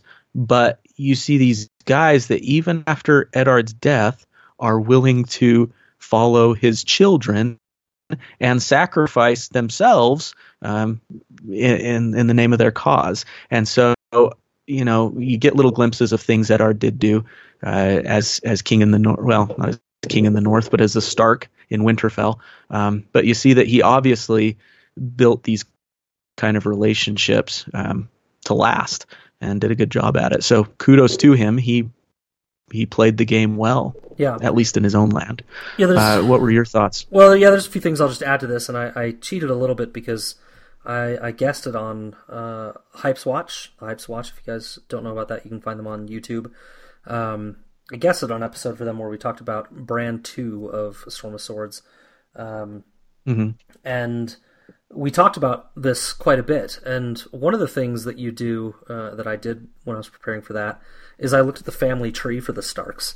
And one thing that I think the Stark family, not just Eddard, but the Starks in general, over the last hundreds of years have done, is they've married in and around virtually every family in the North. They've made it a family affair. It's a who's who of Northern names. If you go look at the family tree in the World Book, it's everybody's in there except the Boltons. Like, you can't find Bolton anywhere. It's pretty funny. How even down excluded. to the seemingly insignificant mountain clan. Yeah, the Hill clans are in there. Right? Yeah, the Hill clan. Even Eddard's as mother recently was. Eddard's mother was a Flint. So, so that's one thing they do is they take very seriously this intermarrying concept of getting everyone involved and engaged. It's a lot harder to go to war against your cousin than it is to go to war against your lord, right? Mm-hmm. And another thing that I'll say is, I think Eddard made a point of visiting them in their places. Even in the vast region of the North, he made sure to go there. They didn't always have to come to him, which I think means a lot to these people, especially people like the Hill clans. And then lastly, they're kind of just helped by region. A lot of these other lords, the Lannisters and stuff, they're dealing with wide open spaces. Maybe the Arryns not so much, but they're dealing with wide open spaces where there's a lot of competition and contest for land and loyalty and things like that.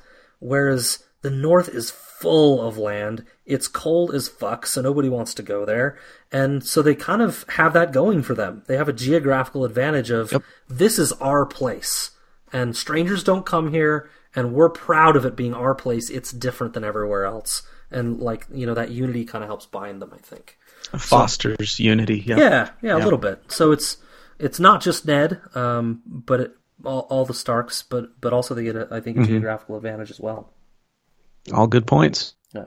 Yep. Should we move on? How about you want to talk about this Blood Oranges thing, or do you think we hit that enough? Boy. Well, let's just talk about Dorne in general. Yeah.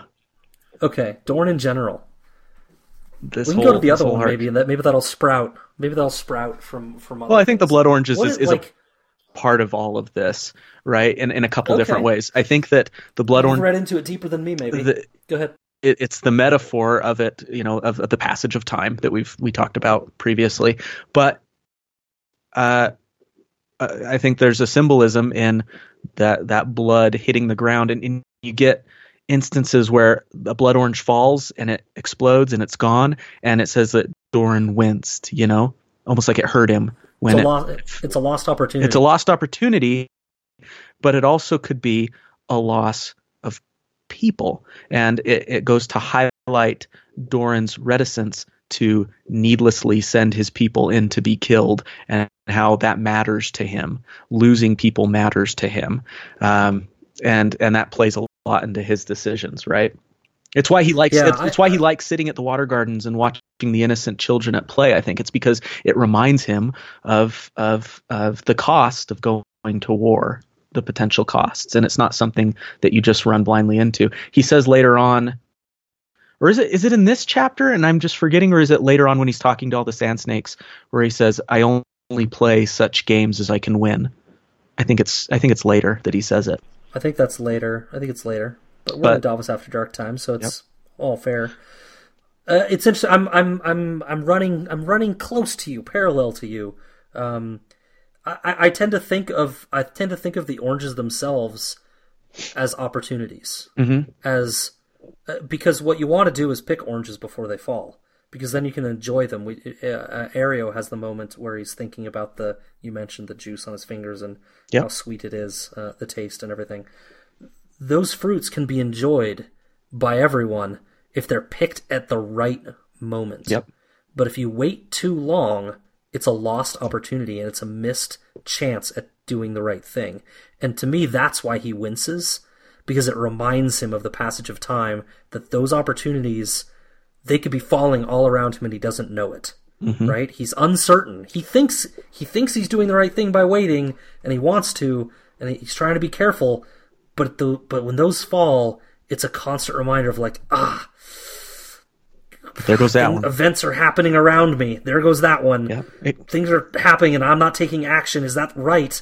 I've still got a lot of oranges on the trees. Am I waiting correctly, or am I missing out? Right? And it's, to me, that's part of the metaphor they're going with. Oh, it could be many layered in that metaphor. I like it. Yeah. Because we know that he's got a couple balls in the air already. So just to review kind of where Doran's at, first plan was to betroth Arianne and Viserys, that we'll find out later. That does not go well. The Golden Crown ruined that. So his next idea is to send Quentyn, his son, after Daenerys to marry her, bring the dragons back. Again, Doran says, "I only play such games as I can win." He knows he cannot win in the manpower department if he goes north and takes on Westeros, in particular the Lannisters and the Tyrells. He's not going to win, and people are going to die, which he wants to avoid needless dying. Again, I only play such games as I can win. The dragons are his advantage. It's not so much getting Daenerys. Although she comes along with the package, but to him it seems like it's more, if I can get these 3 dragons, then we've got a fighting chance, right? We know that has also failed. However, to this point in the story, Doran does not know, and no, he doesn't. You've got to think that that's going to be crushing to the poor guy. Not only that, another plan bites the dust, but along with it. I think back to the oranges though. That's part of the reason he's waiting. Right? Oh, it totally is. It's 100% the reason he's waiting. He's buying time. He's like, just wait. Will you wait a minute? Exactly. Will you wait just a minute? He's like, I've got something. I'm doing something, but he can't tell the Sand Snakes that they're way too impulsive and everything. Right. He needs to play his cards close to his chest, and so all I can think of is like, okay, I just gotta lock him up for just a little bit, and please, Quentyn, get back soon.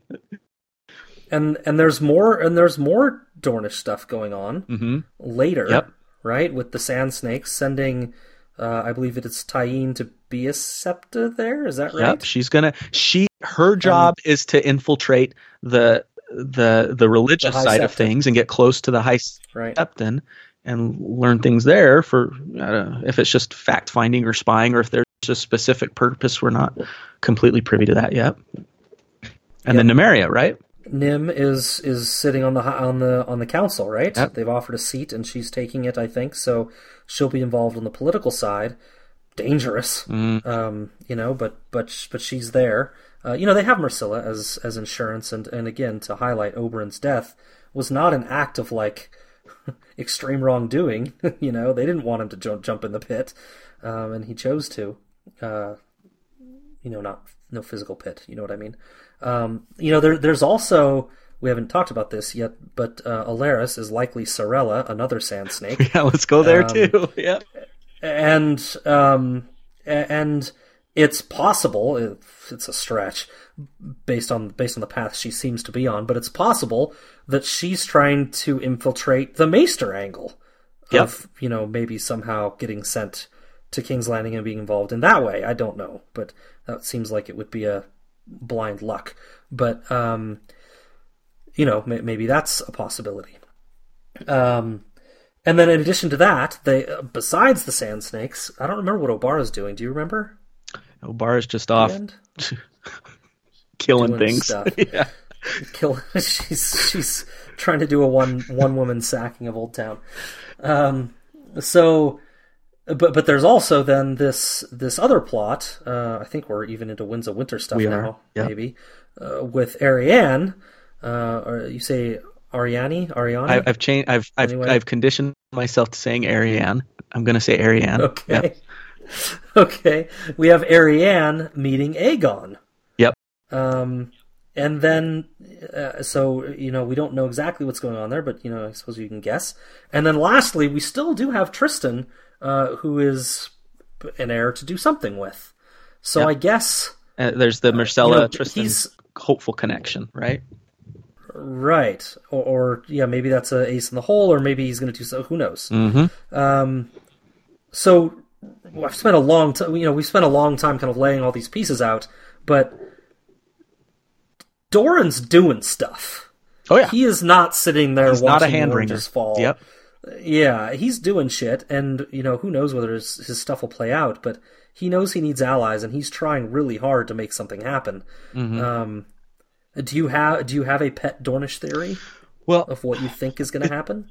To worry someone, I like Dorn a lot too. I know you like him probably more than I do. I sometimes worry about his execution of his plans, though.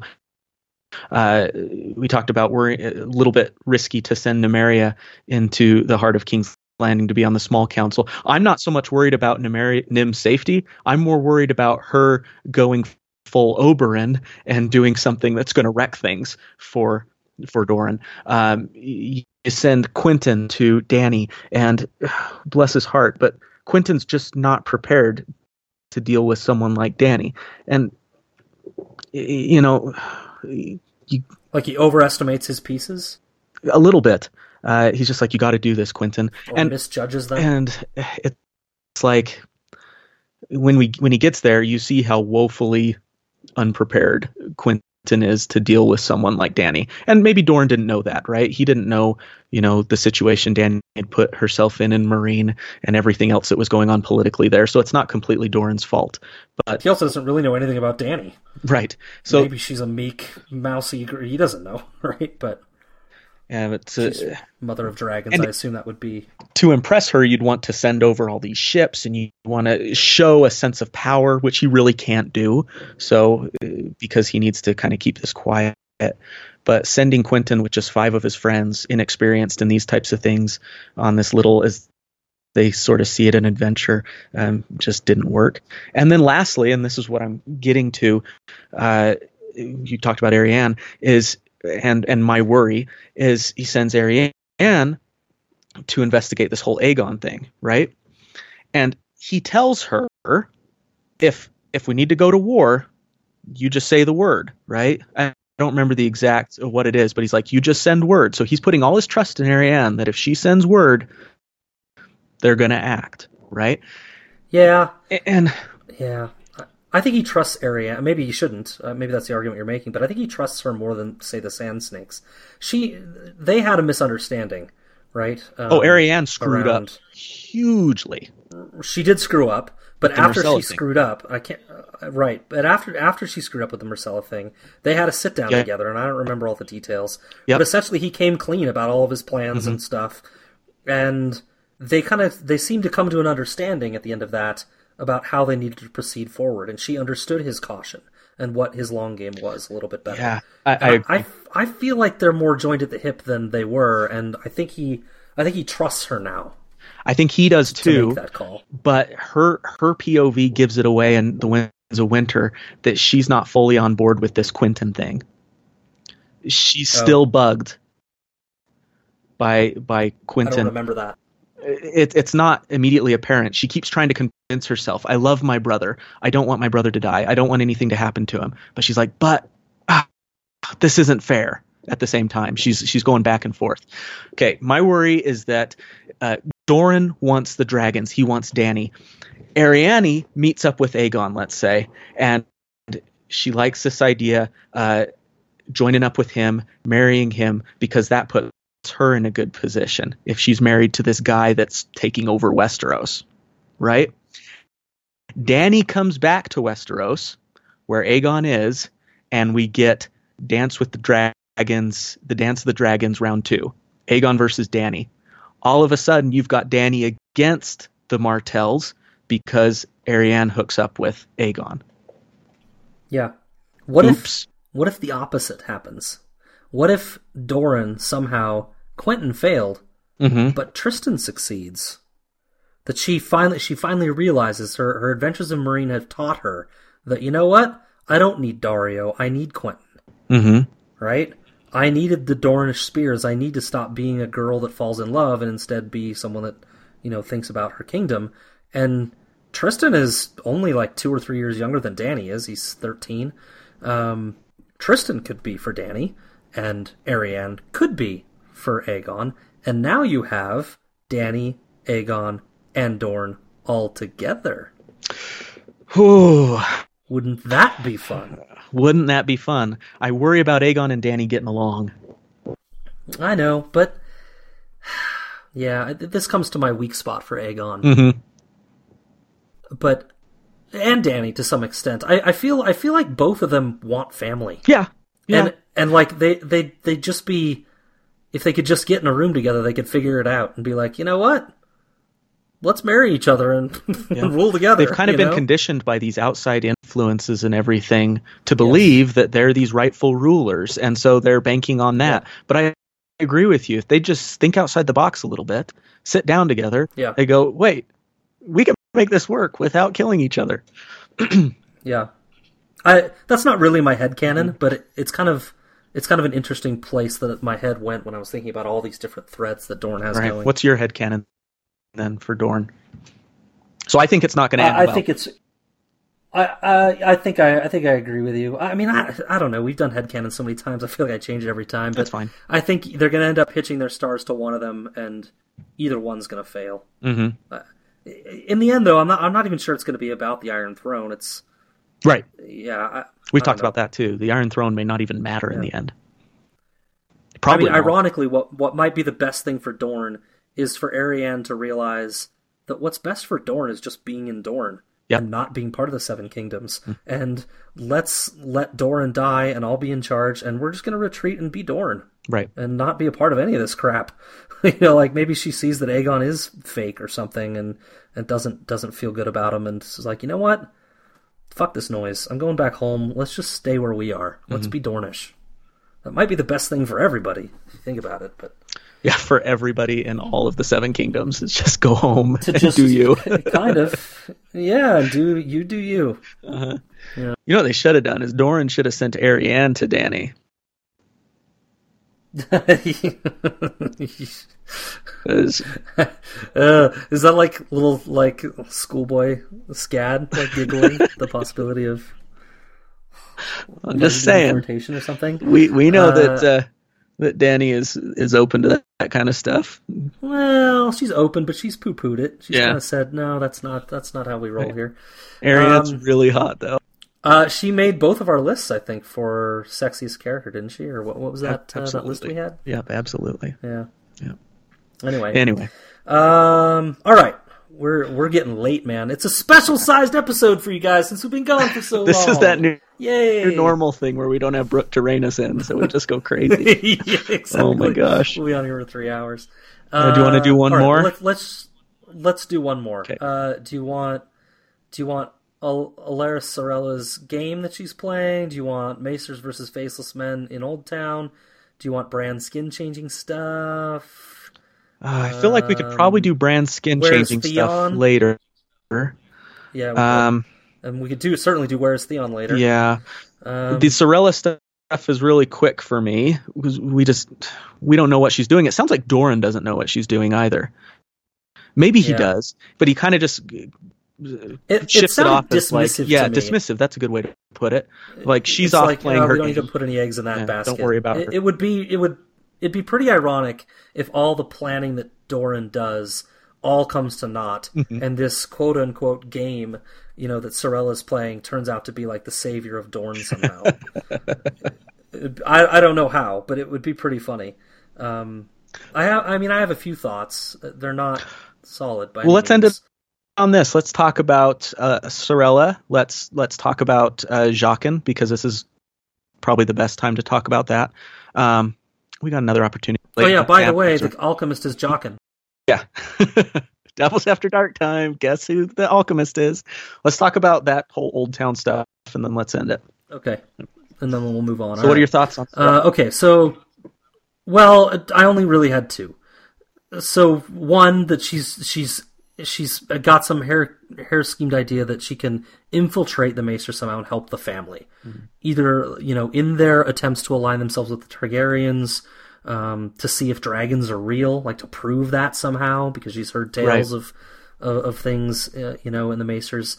Maybe to try to validate the alliance between Quentin and Dany, like that's part of her mission there, is to confirm the dragon stuff, or work with these sailors that come in and out of that port to try to get messages, information. Something, I thought about that too. Some way to just try to firm up that relationship between the Targaryens and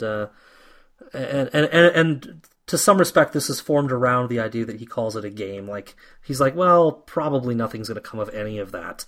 Like, who's she going to talk to? What's she really going to be able to do from there? And so he just kind of dismisses it. But so that's where really that came from. Some real leap where she's like, maybe I can do something as a maester, and I love learning stuff. So perfect. And then the other one's a little bit, again, even less information, but Oberyn forged some links as a maester. And maybe he had some old war stories, or some old grudges or favors owed, or something that he needed her to, a mystery that he didn't solve, or I don't even know what it would be, but something that he wants followed up on in Old Town, and that this is the game she's playing, that something that he's led her to, that she wants to see through to the end. And I don't know what it would be, but something driven by Oberyn's connections. Point of interest, very good points. Another point of interest to keep in mind is later when Sam gets to Old Town, we find out that she has managed to somehow connect herself to Marwyn the Mage. She does, and seems to have gained his trust in the short amount of time. That's something to keep in mind. And does reference the glass, the candles, right? Indicates that it's a slight indication. I believe I was researching this today. Sam asks how Marwyn knew they were coming, and Sorella just kind of gestures towards the candle. As like the way it happens. So she's maybe seeing the dragons, or who knows what those candles can really do, but maybe she's had some access to that. All right, that kind of dovetails maybe into what does Jaqen want? What's he doing there? Yeah, so just to be clear, Jaqen is the alchemist. And he killed Pate with the coin. Yeah, the description given there matches the description given in Arya's POV chapter when Jaqen mutates before her eyes, or his face changes. So it's like an equal description. George is copying and pasting because he's tired of writing descriptions of people, or this is Jaqen. I'm going to go with the former. I think Gurm's getting lazy. Yeah. Nah, it's him. It's him. Yeah, it's him. So why is he there, Matt? What do you think? I think it's got to be information gathering. Being a faceless man, he's an assassin, right? And so, but it seems like if he was sent to kill somebody, he would have done it already. Maybe not. Maybe he's playing a long game, or maybe he's supposed to be. Maybe he was sent to kill Pate. Done. And my job here is finished. And then we get, let's not forget the evidence we get later on that Jaqen then takes Pate's face, right? And is him in the Citadel. So he's there, which is kind of a fucked up choice, because Pate he's a screw up, right? He's been a screw up for years, and Jaqen, I imagine, will be capable. So won't that rouse suspicions everywhere? That all of a sudden Pate's earning all these links. Yeah, well, maybe that's how it. Did you maybe get in this door. People don't even notice Pate anymore, and yeah, maybe. And that's what Jaqen wants. If Jaqen's even his real name, right? We're calling him Jaqen, but probably not him.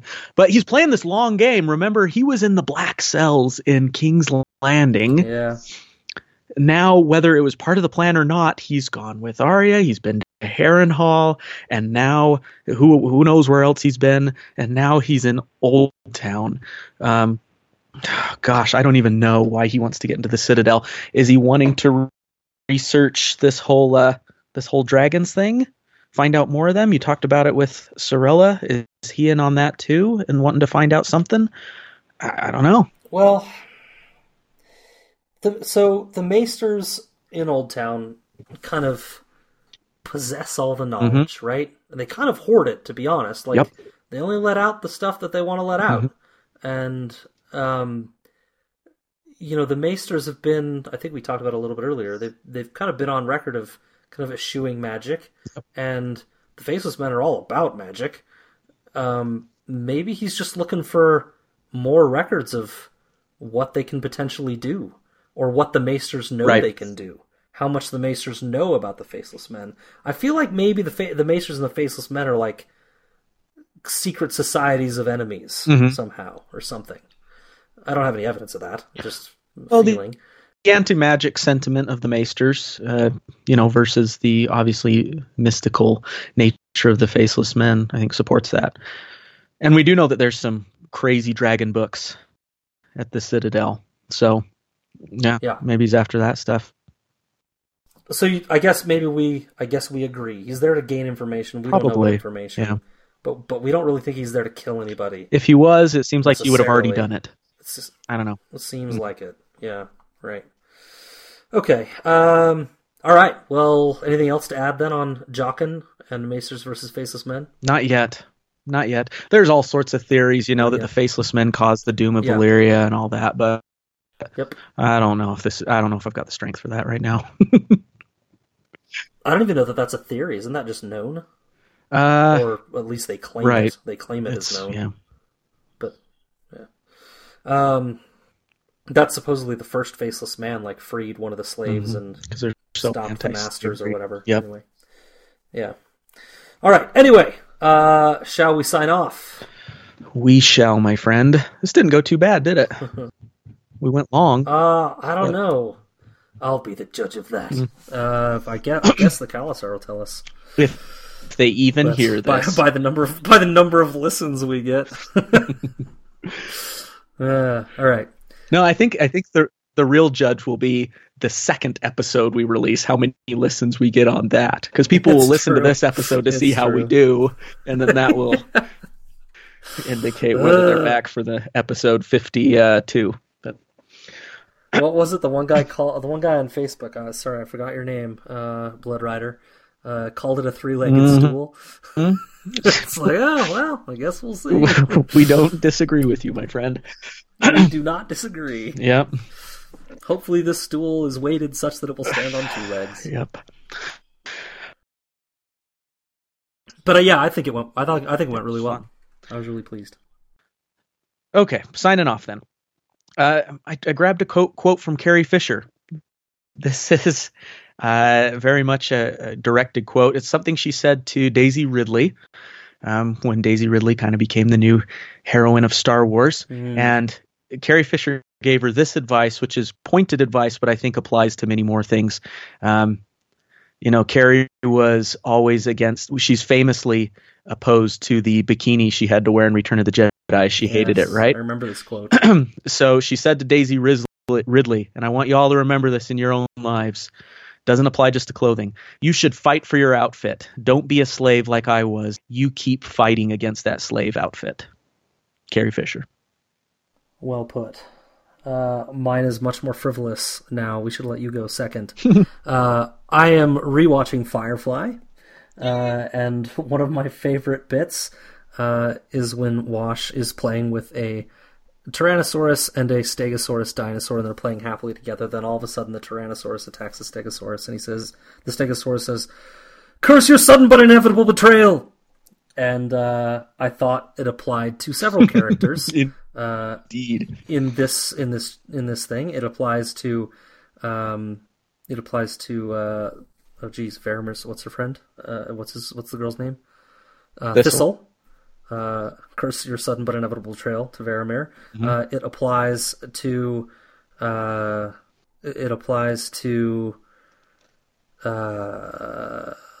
Shoot, who was it? I had 3. You can kind of go to John and Stannis, right? Yes, perhaps. I don't think that was one of the ones I had in mind. From Balon to Euron. Well, I don't know if this is Davos After Dark territory. To Balon to the rope bridge that he's crossed 1 million times for swinging him down into the ocean. And there was one more, but I've forgotten it now. I feel like it was in the Aereo chapter, but no, I've forgotten. It's gonna bug you forever. It's gonna bug me. Yeah. You're gonna remember it as soon as we hang up. Curse your sudden but inevitable betrayal. Good night, everybody. Good night, everybody. My sweet Rosie, I'm feeling so alone. Can you help me one night more? Hey, Blood Riders, no outtakes this episode. I guess Scad and I were just so focused on doing this first podcast with just the two of us that not a lot was going on behind the scenes. But we do have 2 songs that I want to give credit for where credit is due. The first was an old classic from my middle school days, Everything You Want by the band Vertical Horizon from their album with the same title called Everything You Want. That's a classic song. He got really sick of it at first, but when it was playing all the time. But you go back and listen to it, and you're like, nice, this is a good one. The second one is in honor of Rosie. It's called Sweet Rosie by the band Royal Bliss. It's off their album After the Chaos 2. Sweet little song. I like it. Anyways, join us next time. I hope you enjoyed the episode, and we can't wait to chat with you again. Peace out, guys.